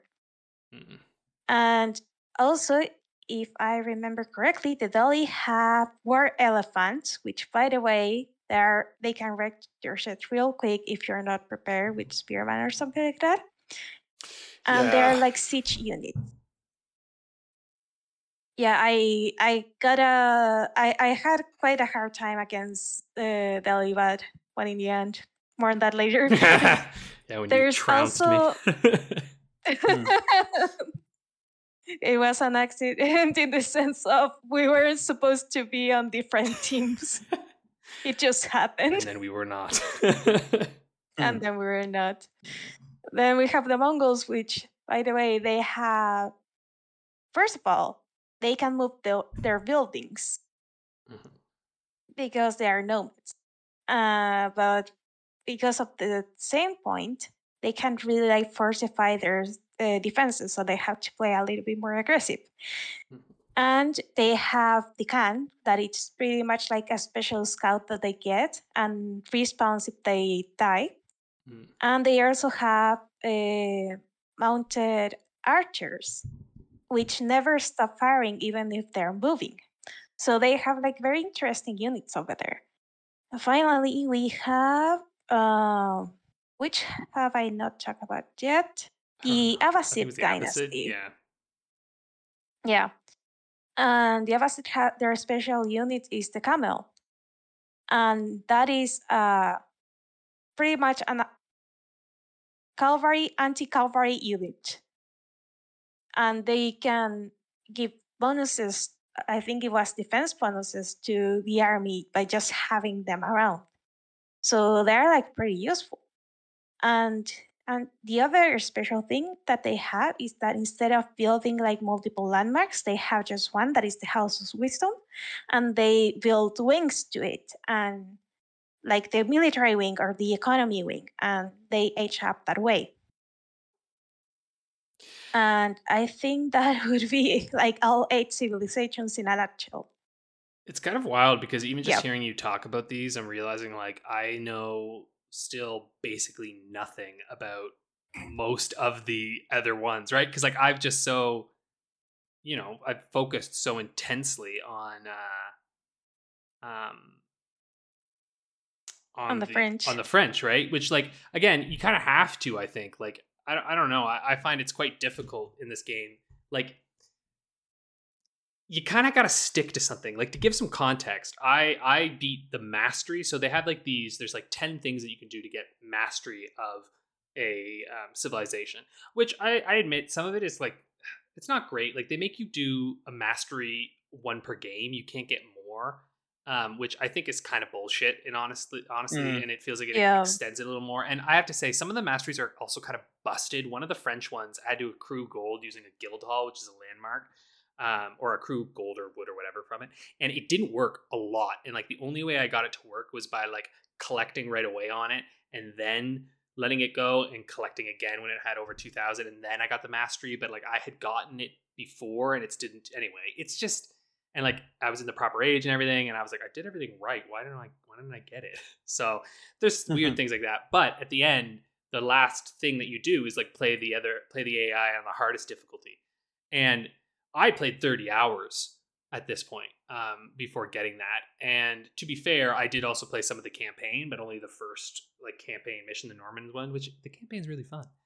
But like I now feel like I am adequate as the French. Like I can beat the hardest AI now as the French, and I could beat them pretty handily as well. Like it was like, the match that I won, I was pretty proud of. Like it didn't even feel like I was playing against the hardest because I was like really pushing them and pressuring them. But I also know that if I were to switch to another class, I would fucking die on the hardest difficulty because I don't have any knowledge of how they work, and like they're all really intricate, and they all require a lot of like knowledge and understanding of like build orders and like how to really get out there. And even like I think maybe if we have time after, I might play Paola in a game because I'm curious to see how I do now, because I still don't feel like I'm as good as you, or not even close to Felipe. Paola's boyfriend is fucking amazing at this, by the way. Like Paola is really good. I have to say, like, first off, she's really good. Like she trounced me when I was playing. And Felipe is like even better, which is crazy. Because like when I saw Paola play, I was like, she's so good. And like Paola, you've won fucking ranked matches and shit. Like you're like silver or something, right? Like does Felipe even play in ranked? Silver one. Because I don't think he does He's not. He's not playing in rank, but I'm telling him he should because I cannot beat him. Yeah, he kick ass. Like I'm just like he's quite good at this game, and like because he plays Chinese, right? Yeah. And he's good as that. He went complicated. Yep. Yeah, but there's benefits too to that. Like if you go complicated and you know what you're doing, it's like whoa. Like I think realistically, I think one of the reasons why I can even do pretty well is like picking the French is a good call, I think, as a starting, because as long as you're adept enough, you can end the games pretty quick. And I think that's where things are at their best, because where it breaks down for me is having to really strategize in a long game. It's fucking hard, like if you have to really draw it out, because now you're dealing with so much other shit and you're really like, okay, what units do I have to prioritize? Like, oh God, what do I do? It can fall apart really fast, but if you can keep it quick and decisive, you've got yourself something good. Like for me, honestly, if you get into the Imperial Age, I'm dead. If I'm playing against like another player, like if it's the AI, whatever, I fucking trounce them. But at this point now, I'm at the point where I'm a little sad because I'm like, shit, The AI is not going to give me a challenge, but I can't win against other people. You're in that horrible gap in the middle. Yeah, right. Where I just have to play Yeah. against others to get better. But yeah, I'm excited for Rick for you to start trying. Do you know what? I didn't realize quite how big the install was. I went to install it while you guys were talking about the different classes. I was like, sweet baby Jesus. Yeah. So I think once I've finished Remnant, which is going to be soon, then I can put Age of Empires in the space that mostly clears up. Also, double check though, because the install, there's like a 4K HDR video pack that is optional, and it might be asking you to install that. Yeah. I didn't install it because like my monitor is 1440, so I was like, no, and it's just I'm 1080p on my laptop. Yeah, it would be pointless. Yeah, it will save you like 30 gigabytes easily. Yeah. You muted yourself, bye. Oh, in which case, yeah, I probably have the room to. Assuming that's not on top of. Let's have a look. I don't even remember how. No, I think the. Yeah, holy moly! So, the 4K video pack version is another 50 gigs on top of what I'd already seen. How much is how big is the install? I don't even remember. I just base installs like 82 gigabytes. 82. Oh my the god. 4K version is 135. Yeah, it's such a good game though. It's so good. I'm so fucking into this game. And like Pal has introduced me now to like casts and stuff. Like watching was it Ozzy Drongo, who's like awesome to watch and very fun. Yeah, and like oh, that's what that was. I saw in the little 4-person thing we've got with Felipe. You just typed Aussie_Drongo. I was like, that must just be a joke that I missed. That's a YouTuber. Okay. No, okay. He's super cool and like honestly really useful. Like I feel like I've learned a lot just by watching him. Like because he does play-by-plays of games. Like he'll watch the replays or he'll live cast right like as a game's happening. It's super super cool to watch because you get this real sense of like and watching like pro players play. Damn, man. It's like they're doing 600 things at once because like you're watching sometimes and you're just like, well, how are they over there doing that? Like you can't automate the scouts or anything, and they're just like, no, they're macros though, isn't it? Yeah, but they're moving like the StarCraft, scouts right? Like manually. where it's actions per minute, and unless you can hit a mega high number, no matter how smart you are, like it's just not going to happen. Yeah, I've been really upping my APMs, which is a new thing I learned because like I've been doing a lot of keyboard shortcuts and stuff. So now I can jump across the map like that. Fresh, right? yeah. I'm just like going through, and so like I'm able to like what was really nice in the hardest AI, and this is why I think it made me be able to win was that I was able to like, I could 1 minute be off fighting with my guys, and then it's just like in a split second I'm back. Okay, set up the economy back, right? Just like bing, bing, bing, bing, bing, bing, bing, going like that. So it's like it feels a little wild at some points because you're just like holy shit. But like once you've got those like hotkeys going and like really you're using your keyboard, like that's where I found the thing that I have to get better at is actually the shortcuts for the buildings because something I've done is that the fucking houses are right above the fucking farms. And the amount of times that I've accidentally hit the houses and built a house and I'm not even thinking, right? Because like you get automated, right? Like you get to a point where you're just like, you have to just knock them out because you can't think. You have to just constantly spinning plates and putting out fires. Yeah. And then you fuck up. And at one point I look and I've got a fucking lumber mill and I have all the houses I need, but I built them around a fucking mill. I'm like, what did I do? But anyway, it ended up actually working out for me in the end, so it didn't matter. But yeah, I don't know. RTSs are wild, man. The way you've gotten into it has gotten me excited. I'll say that much. I've had a blast. Curious, excited, slightly terrified. Well, Paula just anyway. Tell us more about what you've been doing, Paula. Well, so I've been playing a lot of multiplayer, trying to get a little bit better, especially because I got the full mastery with the Holy Roman Empire. So I started ranking, which, by the way, I somehow won like just one of the ranking matches and got into bronze 3 right away. And after a couple more matches, I got into silver 1, which, yay me, gotta go me. And I was actually quite proud of one of the matches because my enemy was the French, and they just went and that asshole built my red palace like right outside my base. but I was like in like economically at a comfortable place where I could just build siege and counterattack and somehow won the game. Nice. Somehow. I'm still like, how the hell did that happen? But probably got overconfident once he got the palace out there, because like he probably just assumed that's it, right? Like game over. Yeah, I think that's the thing that happened. Oh, for those not in the know, the Red Palace just shoots arrows like nobody's business. It's like keep, but on the steroids. And if you garrison people in it, it's like fucking over, and you can like get cannons. Yeah, and shit. Yeah. You never fight under the Red Palace. Never. Like that's the one way to lose a game. Mountain Pass, Red Palace, right in the middle. Oh, I know that would be that would do it. The other thing is that I almost got what's the name of it? Sacred Site victory, but just 2 minutes before I got it, because you have to defend all sacred sites for like 10 minutes.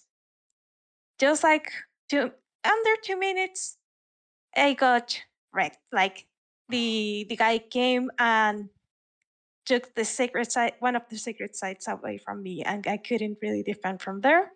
And I ended up losing that match. But that was a very interesting match. And I also had to play against an AI to be able to build a wonder, because hell no, that's not gonna happen in a multiplayer match. Oh god, no. The amount of resources you need to build a wonder, yeah. You need 6,000 of each resource, and I think I used up all the stone I have like on my side of the map and just had to buy the rest of the stone. Yeah. Which, by the way, the market is quite underrated. Like when you're playing like on one-on-one matches, because there are like markets spread across the land, and you can just trade with, I guess, the computer or just like neutral places. But the other thing is that you can just buy your way to Imperial. Yeah. If you have like enough people on foot or other resources. The French is interesting too, because the French traders can trade any resource, which I've actually found sometimes when I'm playing in a game and I have like suddenly I'm losing a lot of resources, or like I've exhausted some of them. It's just like, all right, well, I'm gonna get my traders to get for the one that I need. And suddenly it's just like, I got a ton more now, you know? Oh, that's very nice. And I'm trying to think like the other thing. Yeah, I haven't like properly looked at the build order for French, but I'm starting to play French because I thought that maybe playing a more aggressive civilization would, oh my god, the hiccups, will make me like I would be more able to play more aggressive with the HRE. Yeah. Because it's when I was playing League of Legends and someone told me, hey, play Tiamat because you have to be like frontline all the time and fighting like under towers and stuff like that.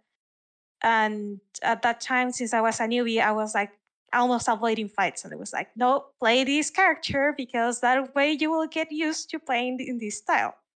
It's so tempting to avoid fights, right? Because you're like, you get nervous. You're like, I don't want to lose units. But then like, that's what I've actually found playing as the French, is that I feel like maybe early new player instincts is often to like stay hidden, build your shit, right? And like you trying to like mass things up. But then like, well, yeah, like you said, when you play as the French, it's like, no, actually you have to be going and attacking all the time and learn how to retreat and how to select just the units you need, how to protect other ones, how to, you know, and like, and not be greedy, right?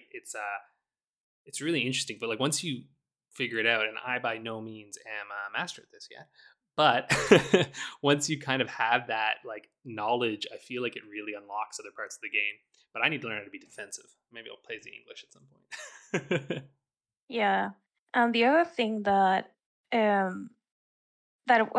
has been changing ever since like the last patch is that developers want games to stay on feudal like a little bit more, because right now it's like half of the civilizations are trying to get to castle, and the other half are trying to prevent that. So it's like watching like someone like hitting their head against the wall for like the first, I don't know, 5 to 8 minutes, depending on what civ you're playing. So it is more interesting to see like those like early skirmishes between the units, and it is more fun to like to spectate and try to combat your way out of a situation and try to do your thing regardless. I've also learned And how. Oh, sorry. Go ahead. oh, go ahead. Well, I was just gonna say, like when you mentioned Okay. those early skirmishes, those like I've started to realize, like, I think sometimes you feel like, oh, whatever, if I lose a unit or two here, not a big deal. But man, those early trades and losses can spell this like complete doom for you if you're not careful, right? Like I remember I was playing against you when we were doing that game, and at one point I remember losing units of this, and I was like, oh shit, I think I just lost. Like I had this moment where I was like, oh no, that's it. Like I lost too many, especially if you're playing as a civ that has like, you know, high value units that also cost a lot. It's like if you lose too many to somebody, you're kind of fucked because now they have all of this time while you're trying to build up your army again to just fortify or like increase, and it's just, yeah, man, it's like those can be so decisive. It feels like they're not important, but like, man, they can be really important if you're playing against someone like, you know, who you know is like fucking good and knows how to capitalize it, right? Which is what was the case when I was playing against you. I was like, shit, I fucked up. It's over. And that's the magic when you get good enough that those tiny details can swing the pendulum one way or the other, right? Mm-hmm. Yep. Oh, it's so good. I gotta stop playing it eventually though, because fuck. No, join us. One of us. Rank with us. Maybe it's up. Actually, you know what? Okay, maybe that'll be a goal. I would like to try and win a ranked match. I think that would be pretty fun. That would be interesting. And what else? Oh, yep. And I was trying to think like one of the things that the French have against the Holy Roman Empire is that the French are like very aggressive early on, but the Holy Roman Empire is one of those ships that want to get like to castle as fast as possible. Yeah. And I'm like, I can get to Imperial like in 14 minutes. I don't know if that's enough to like keep you off my lane. In 14 minutes? Yeah, I mean, I can be out in but see, you know what? The interesting with Knights is that it's actually not that the end of the world if the other one gets into castle. That's not the end of the world, right? Because you can pepper in and really annoy. But I think what's fun and I think what's interesting is that there's a risk reward against French, right? Because like I think if you're playing against them and you know because you've played a little bit, is that if they're being really aggressive, you can kind of try and hunker down and castle. But if you hunker down too much, they're just gonna have a fucking army ready to go. You know, like it's like there's this trade-off of like you got to be good at defending. I really think what it comes down to being good at using your military, right? Because I think that's the big thing against playing against French or any aggressive civ is like you got to know how to defend against them, and the person you're playing against has to make some fucking mistakes, which is what happens. You know, and just that happens. I would say is not unlikely. When it comes to playing against me, I'll probably make a mistake. I also got to get good at figuring out where the fuck my buildings are sometimes. I like lose the blacksmith all the time. I'm like, where did I put my blacksmith? Yeah, that happens a lot. Oh my god, if I'm gonna the other day that I was trying to play as French, it was like, hey, my buildings look different. What the hell was this? I know this one is the cavalry building because it has horses, but where the fuck is the infantry building? I know, right? I always know the archery one because I'm like, I can see the red dot. That's the archery. I can see the horse. That's my stable. All right, here we go. But then also, I don't even click them because there's good hotkeys for the military buildings that are way easier. And so I just use those. I'm just like, bam, bam, bam. I'm like, give me these keys. I've stopped clicking. I've tried to reduce my clicking. Yeah, I need to learn how to use those hotkeys. I've got a couple down. I need like 10 more to go. Yeah, they're so vital, and I still don't think I use them enough. But like each game, I'm trying to master another hotkey. Do you know what I mean? Like I'm like, okay, I got that one. Now I'm gonna get this one. I'm gonna add this one. I gotta say, like I think we talked about this. I don't know now, or I might have been talking with you and Felipe or something. It's the most sport-like game I've played in a long time, which I know like competitive like multiplayer games online are a lot like that. I just don't really play them much, and I can't really play FPSs anymore. But there's something about this that feels different because, yeah, you do have to be really precise, but it's a lot more about the tactical strategy and like keeping it all in your head. And I get it. Like, it's really satisfying to play a game and know that like you built everything right, fucking made good moves, and just like did a good job and like held that all within your brain, as you went through. Like, there is this like satisfying feeling of just, you're like, I did that. I'm good. It feels good, you're like, damn. And then you get humbled, which is actually nice, because then you lose a match and you're like, fuck, right, okay, well, not good enough yet though. How do I get better? It's a little bit like the Neon White and like the speed running thing, like when we were playing. Like, there's this like, the competitive edge is fun. And again, I like that I've been able to play with you and Felipe as well, and then play against you a little bit, and even just playing against the AI, it's like incrementally getting better. And you know what? Okay, that's it. That's what the issue is. The difference between more like competitive FPSs and whatnot is that in those, I feel like you start and you get fucked right away, right? And you can't really practice, because there's only like, I don't know, like, the campaign, but the campaign's not even anything like what it's going to actually be like to play. But then in something like an RTS and like Age of Empires 4, it's like, well, you have skirmishes and you have these masteries, so you have things to go towards as you're playing, and you can actually, work your way up from easy, intermediate, hard, hardest, to the point where hardest now feels easy. And then you actually realize it's like, I have gradually gotten very good at this. And now I can go in and play, and I'm not just going to get wiped right away. I might still get beaten, but I'm going to probably know why I got beaten. Right. And like that to me, and then the fact that they save all your replays and shit too, like you can go and replay and see how you lost. Right. It's amazing. Like, I don't know. I remember Age of Empires 3 was kind of a black mark. I know some people really liked it, but that's a black sheep. Yeah, but this one, it just feels tight and just good. And I know there's still not as many players in this, because Age of Empires 2 will forever be, and they re-released like 2019, right? Like the not Reforged, but something, right? Like they redid like another version. Warcraft 3 is it? You mean Reforged? Yeah, Warcraft 3 is Reforged, but the Age of Empires 2, they did like a remastered or whatever. Oh, I see. 2019, yeah. So there's still, that rings a bell, yeah, just so many players in that one. But that's also why I think I like 4 more right now, because there are kind of less players, but it kind of also means that, like, I think no one's been playing this game for a decade. You know what I'm saying? Yeah, it's not too late to get in. Yeah, right? Like, we're only in the second season right now of the game. And with the second season, things have changed, right? And even that, Paula introducing me to, like, was it Beastly Cutie? Beastly Cutie. Yeah, he's funny. I like him. Like, he's doing things talking about season 2, and suddenly I'm like, oh my God, like, I get it. Like, I understand more of these like communities of players as well. And from what I've seen so far, it seems like the Age of Empires, like, pro and like even just like communities seem pretty chill. So I'm like, it's been pretty fun. So in general, I'm fully converted to the PC world. Yeah.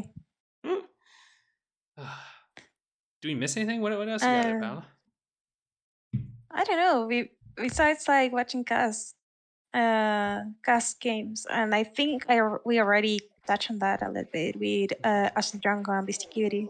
Mm-hmm. Oh, you have to watch the Plastic League. The Plastic League games, because they're like so stupid, because Beastie Cutie just like goes and says like, okay, who's the lowest ranking player in this whole game, in this whole season?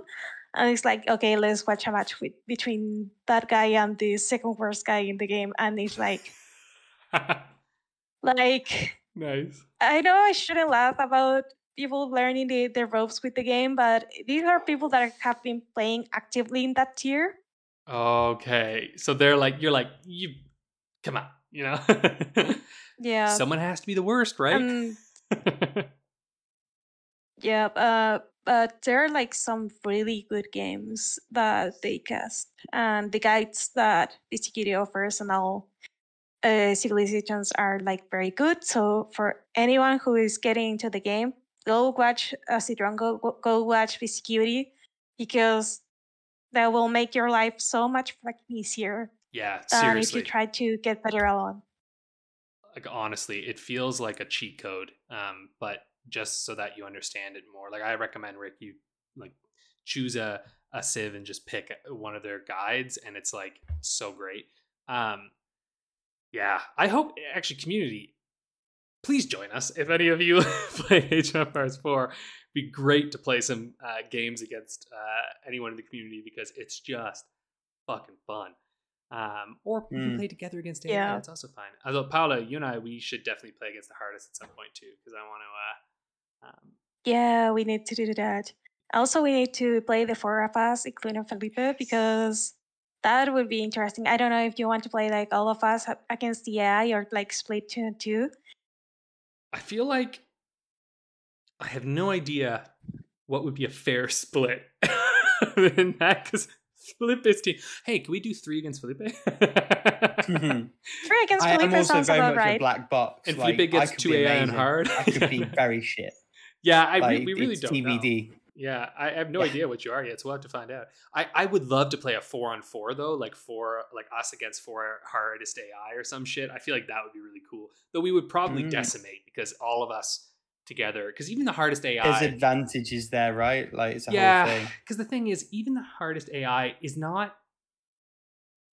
Well, I don't know, but once you know how to play, they're not that hard, right?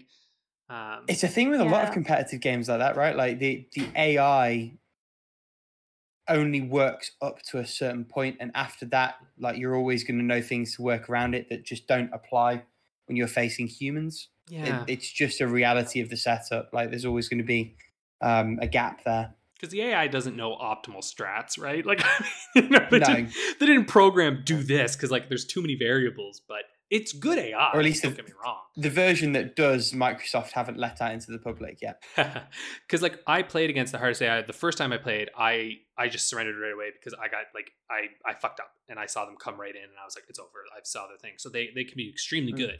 But then it's like if you play optimally, they don't feel like they're any good. But that's because you're playing really well, right? So Yeah. that's how it should feel. So I don't know. But then again, I do think there are some civs that if I tried to play on the hardest difficulty against, I would probably lose actually, because the one I played against I think was particularly ill-equipped to fight me, because they didn't build any spearmen. I had all these knights. Wow, they built them way too late. It was game over, man. Yeah, that's because the AI doesn't usually like prepare to fight you. Rather, they see what you're fighting them with, and then they build units. Exactly.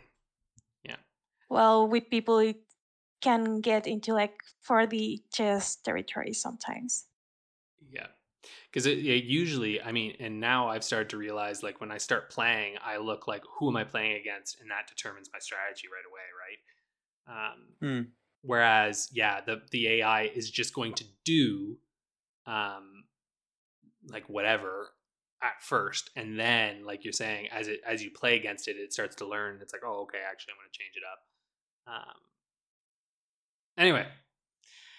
Crusaders Kings 3 is next for me, I think. I'm going down on a Grand Strategy RTS well right now, and I'm like, yeah, let's play games! Although, Crusader Kings 3 is a pretty small install, actually. It was like 5 gigs. I was like, what? Yeah, the depth of that game is not like from sheer assets. It's just from the sheer amount of options available to you.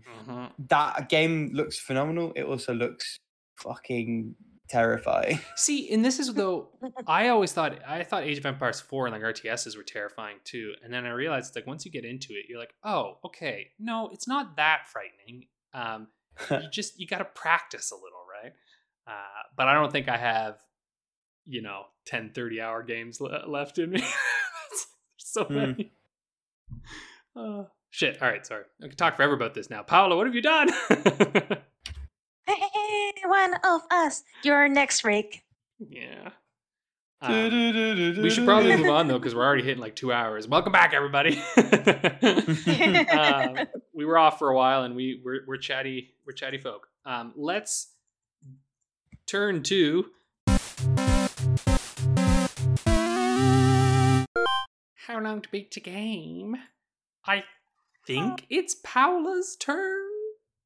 Agenda seems to suggest so. I'm going to double check last week. That's what I was about to do too, because I was like, it's been a few weeks, so I don't remember.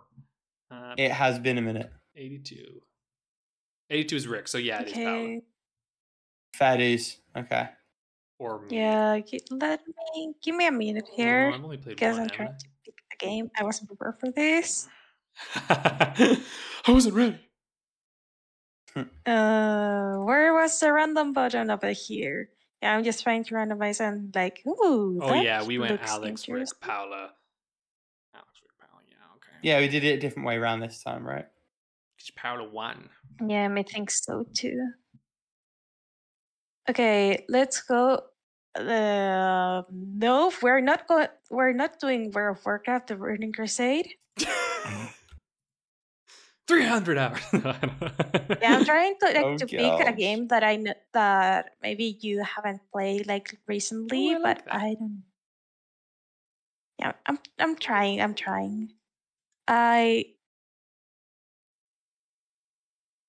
Okay, what is no, we shouldn't. No.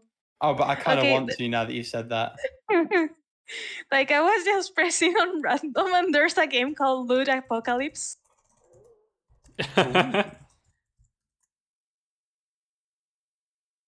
Okay, what the hell is this? It's a game about zombie viruses, love, sex, and evil corporations. You have to force your way to safety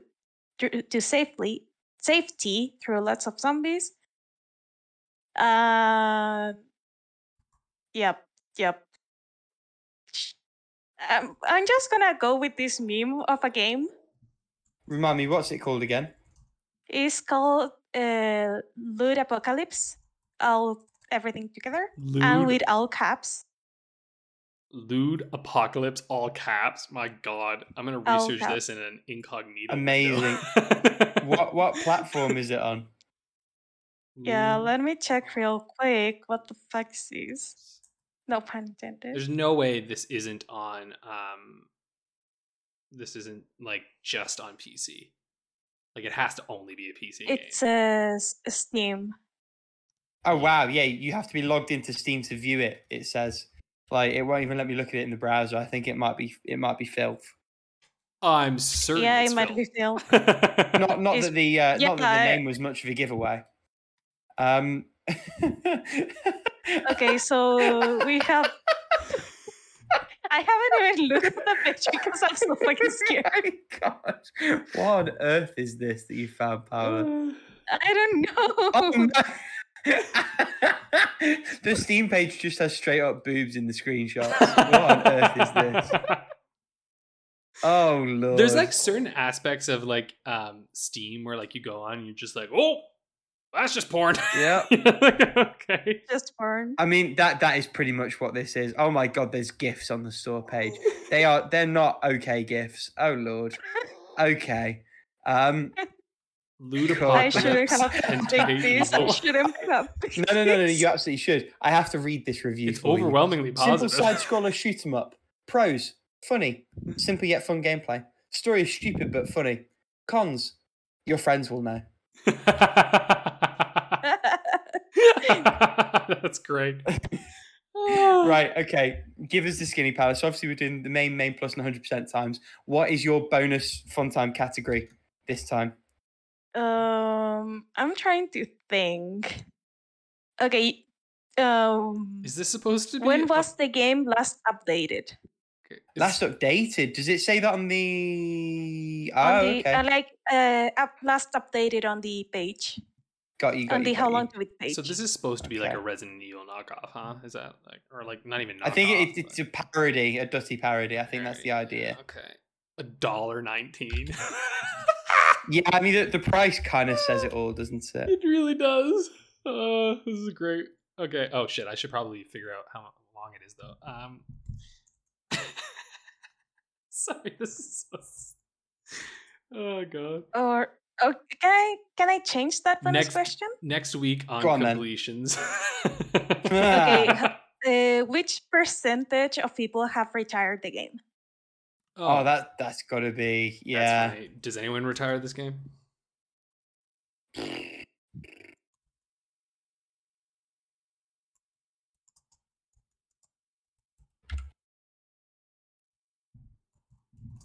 Okay, all my answers are with Paula.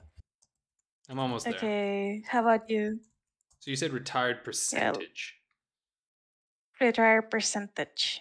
Oh, I fucked this up last time. I went way too fucking high. Cannot fuck Is this it up. bad that I kind of want to play this game now? For research. Oh yeah, absolutely. Yeah, for academic purposes. For purely clothed purposes. I went a lot lower this time because I feel like last time I just really screwed the pooch. I did didn't I do like 20% or something? God, no. If ever there was a game that's going to be a 20% retirement, I feel like this would be the game. I just don't feel like it's a long game though. It's $1.19. Like there's no way this game's longer than an hour. Yeah. Okay, so I have both of your guesses here. So Alex says Batman story is 30 minutes long. Yeah. Rick says 1 hour. Yeah, I feel like that's. Steven This is going to be awful. Watch it be like 31 minutes or something gross. Go on. It's actually 42 minutes. So point to Alex for like 3 minutes. That's like yeah. I just scraped by there. Yeah. I'm definitely buying this game. Yep. $1.19. Oh, yeah, I don't care. My friends know. What have I done? Yeah. There's like the Age of Empires, like, oh, what have I done? But there's like the what have I done here? Yes. What have I done? What have Looks I like a done? Flash game though, from like way back in the day. Anyways. There's a Newgrounds link number 2. I feel like it is a Flash port. There's a Newgrounds link. Yeah. Amazing. Oh my god, beautiful. So Alex says 1 hour and 30 minutes for main plus. Yeah. Rick says 2 hours, and the point goes to Rick because it is 2.5 hours. Ah, I was fully ready for that to be like 1 hour 44. There you go. Rick at 6. I'm at 5. And for completionist, Rick says 3 hours. Alex says 4.5 hours. And the point goes to Alex because the game is 5.5 hours long. Probably too much game for this. That sounds like some replay. There's a specific activity involved in the completion, yeah. He left the game running. Yeah. What's been 100%ed there, yeah. Finally, for the retirement rate, Alex says 5%. Rick says you take a little. He says 6.9%. I was wondering the how answer is 5%. So points go to Alex. Nice. Okay. Sorry, my dog right now has just put her paws on my arm like, excuse me, sir. Why aren't we outside playing? I'm coming out. Sweet. That means I'm finally in the lead on one of these. God damn. See if I can maintain it. That's been one full round, right? So it's 8 Alex, 6 Rick, 1 Paula. Yep. Madness. Okay, yeah. I think that's been one full round, yeah. Because then next week it's me. So then Paula, it's a chance for you to either come right back up or Rick to blast forward. Reestablish my dominance. Yes. We shall see. We shall see. Let's see. It's still technically anyone's game because all it takes is one real good round to blast forward. So we'll find out. Awesome. That's it. Thanks for tuning in, everybody. We will catch y'all next week. We'll see Lude next time. Bye.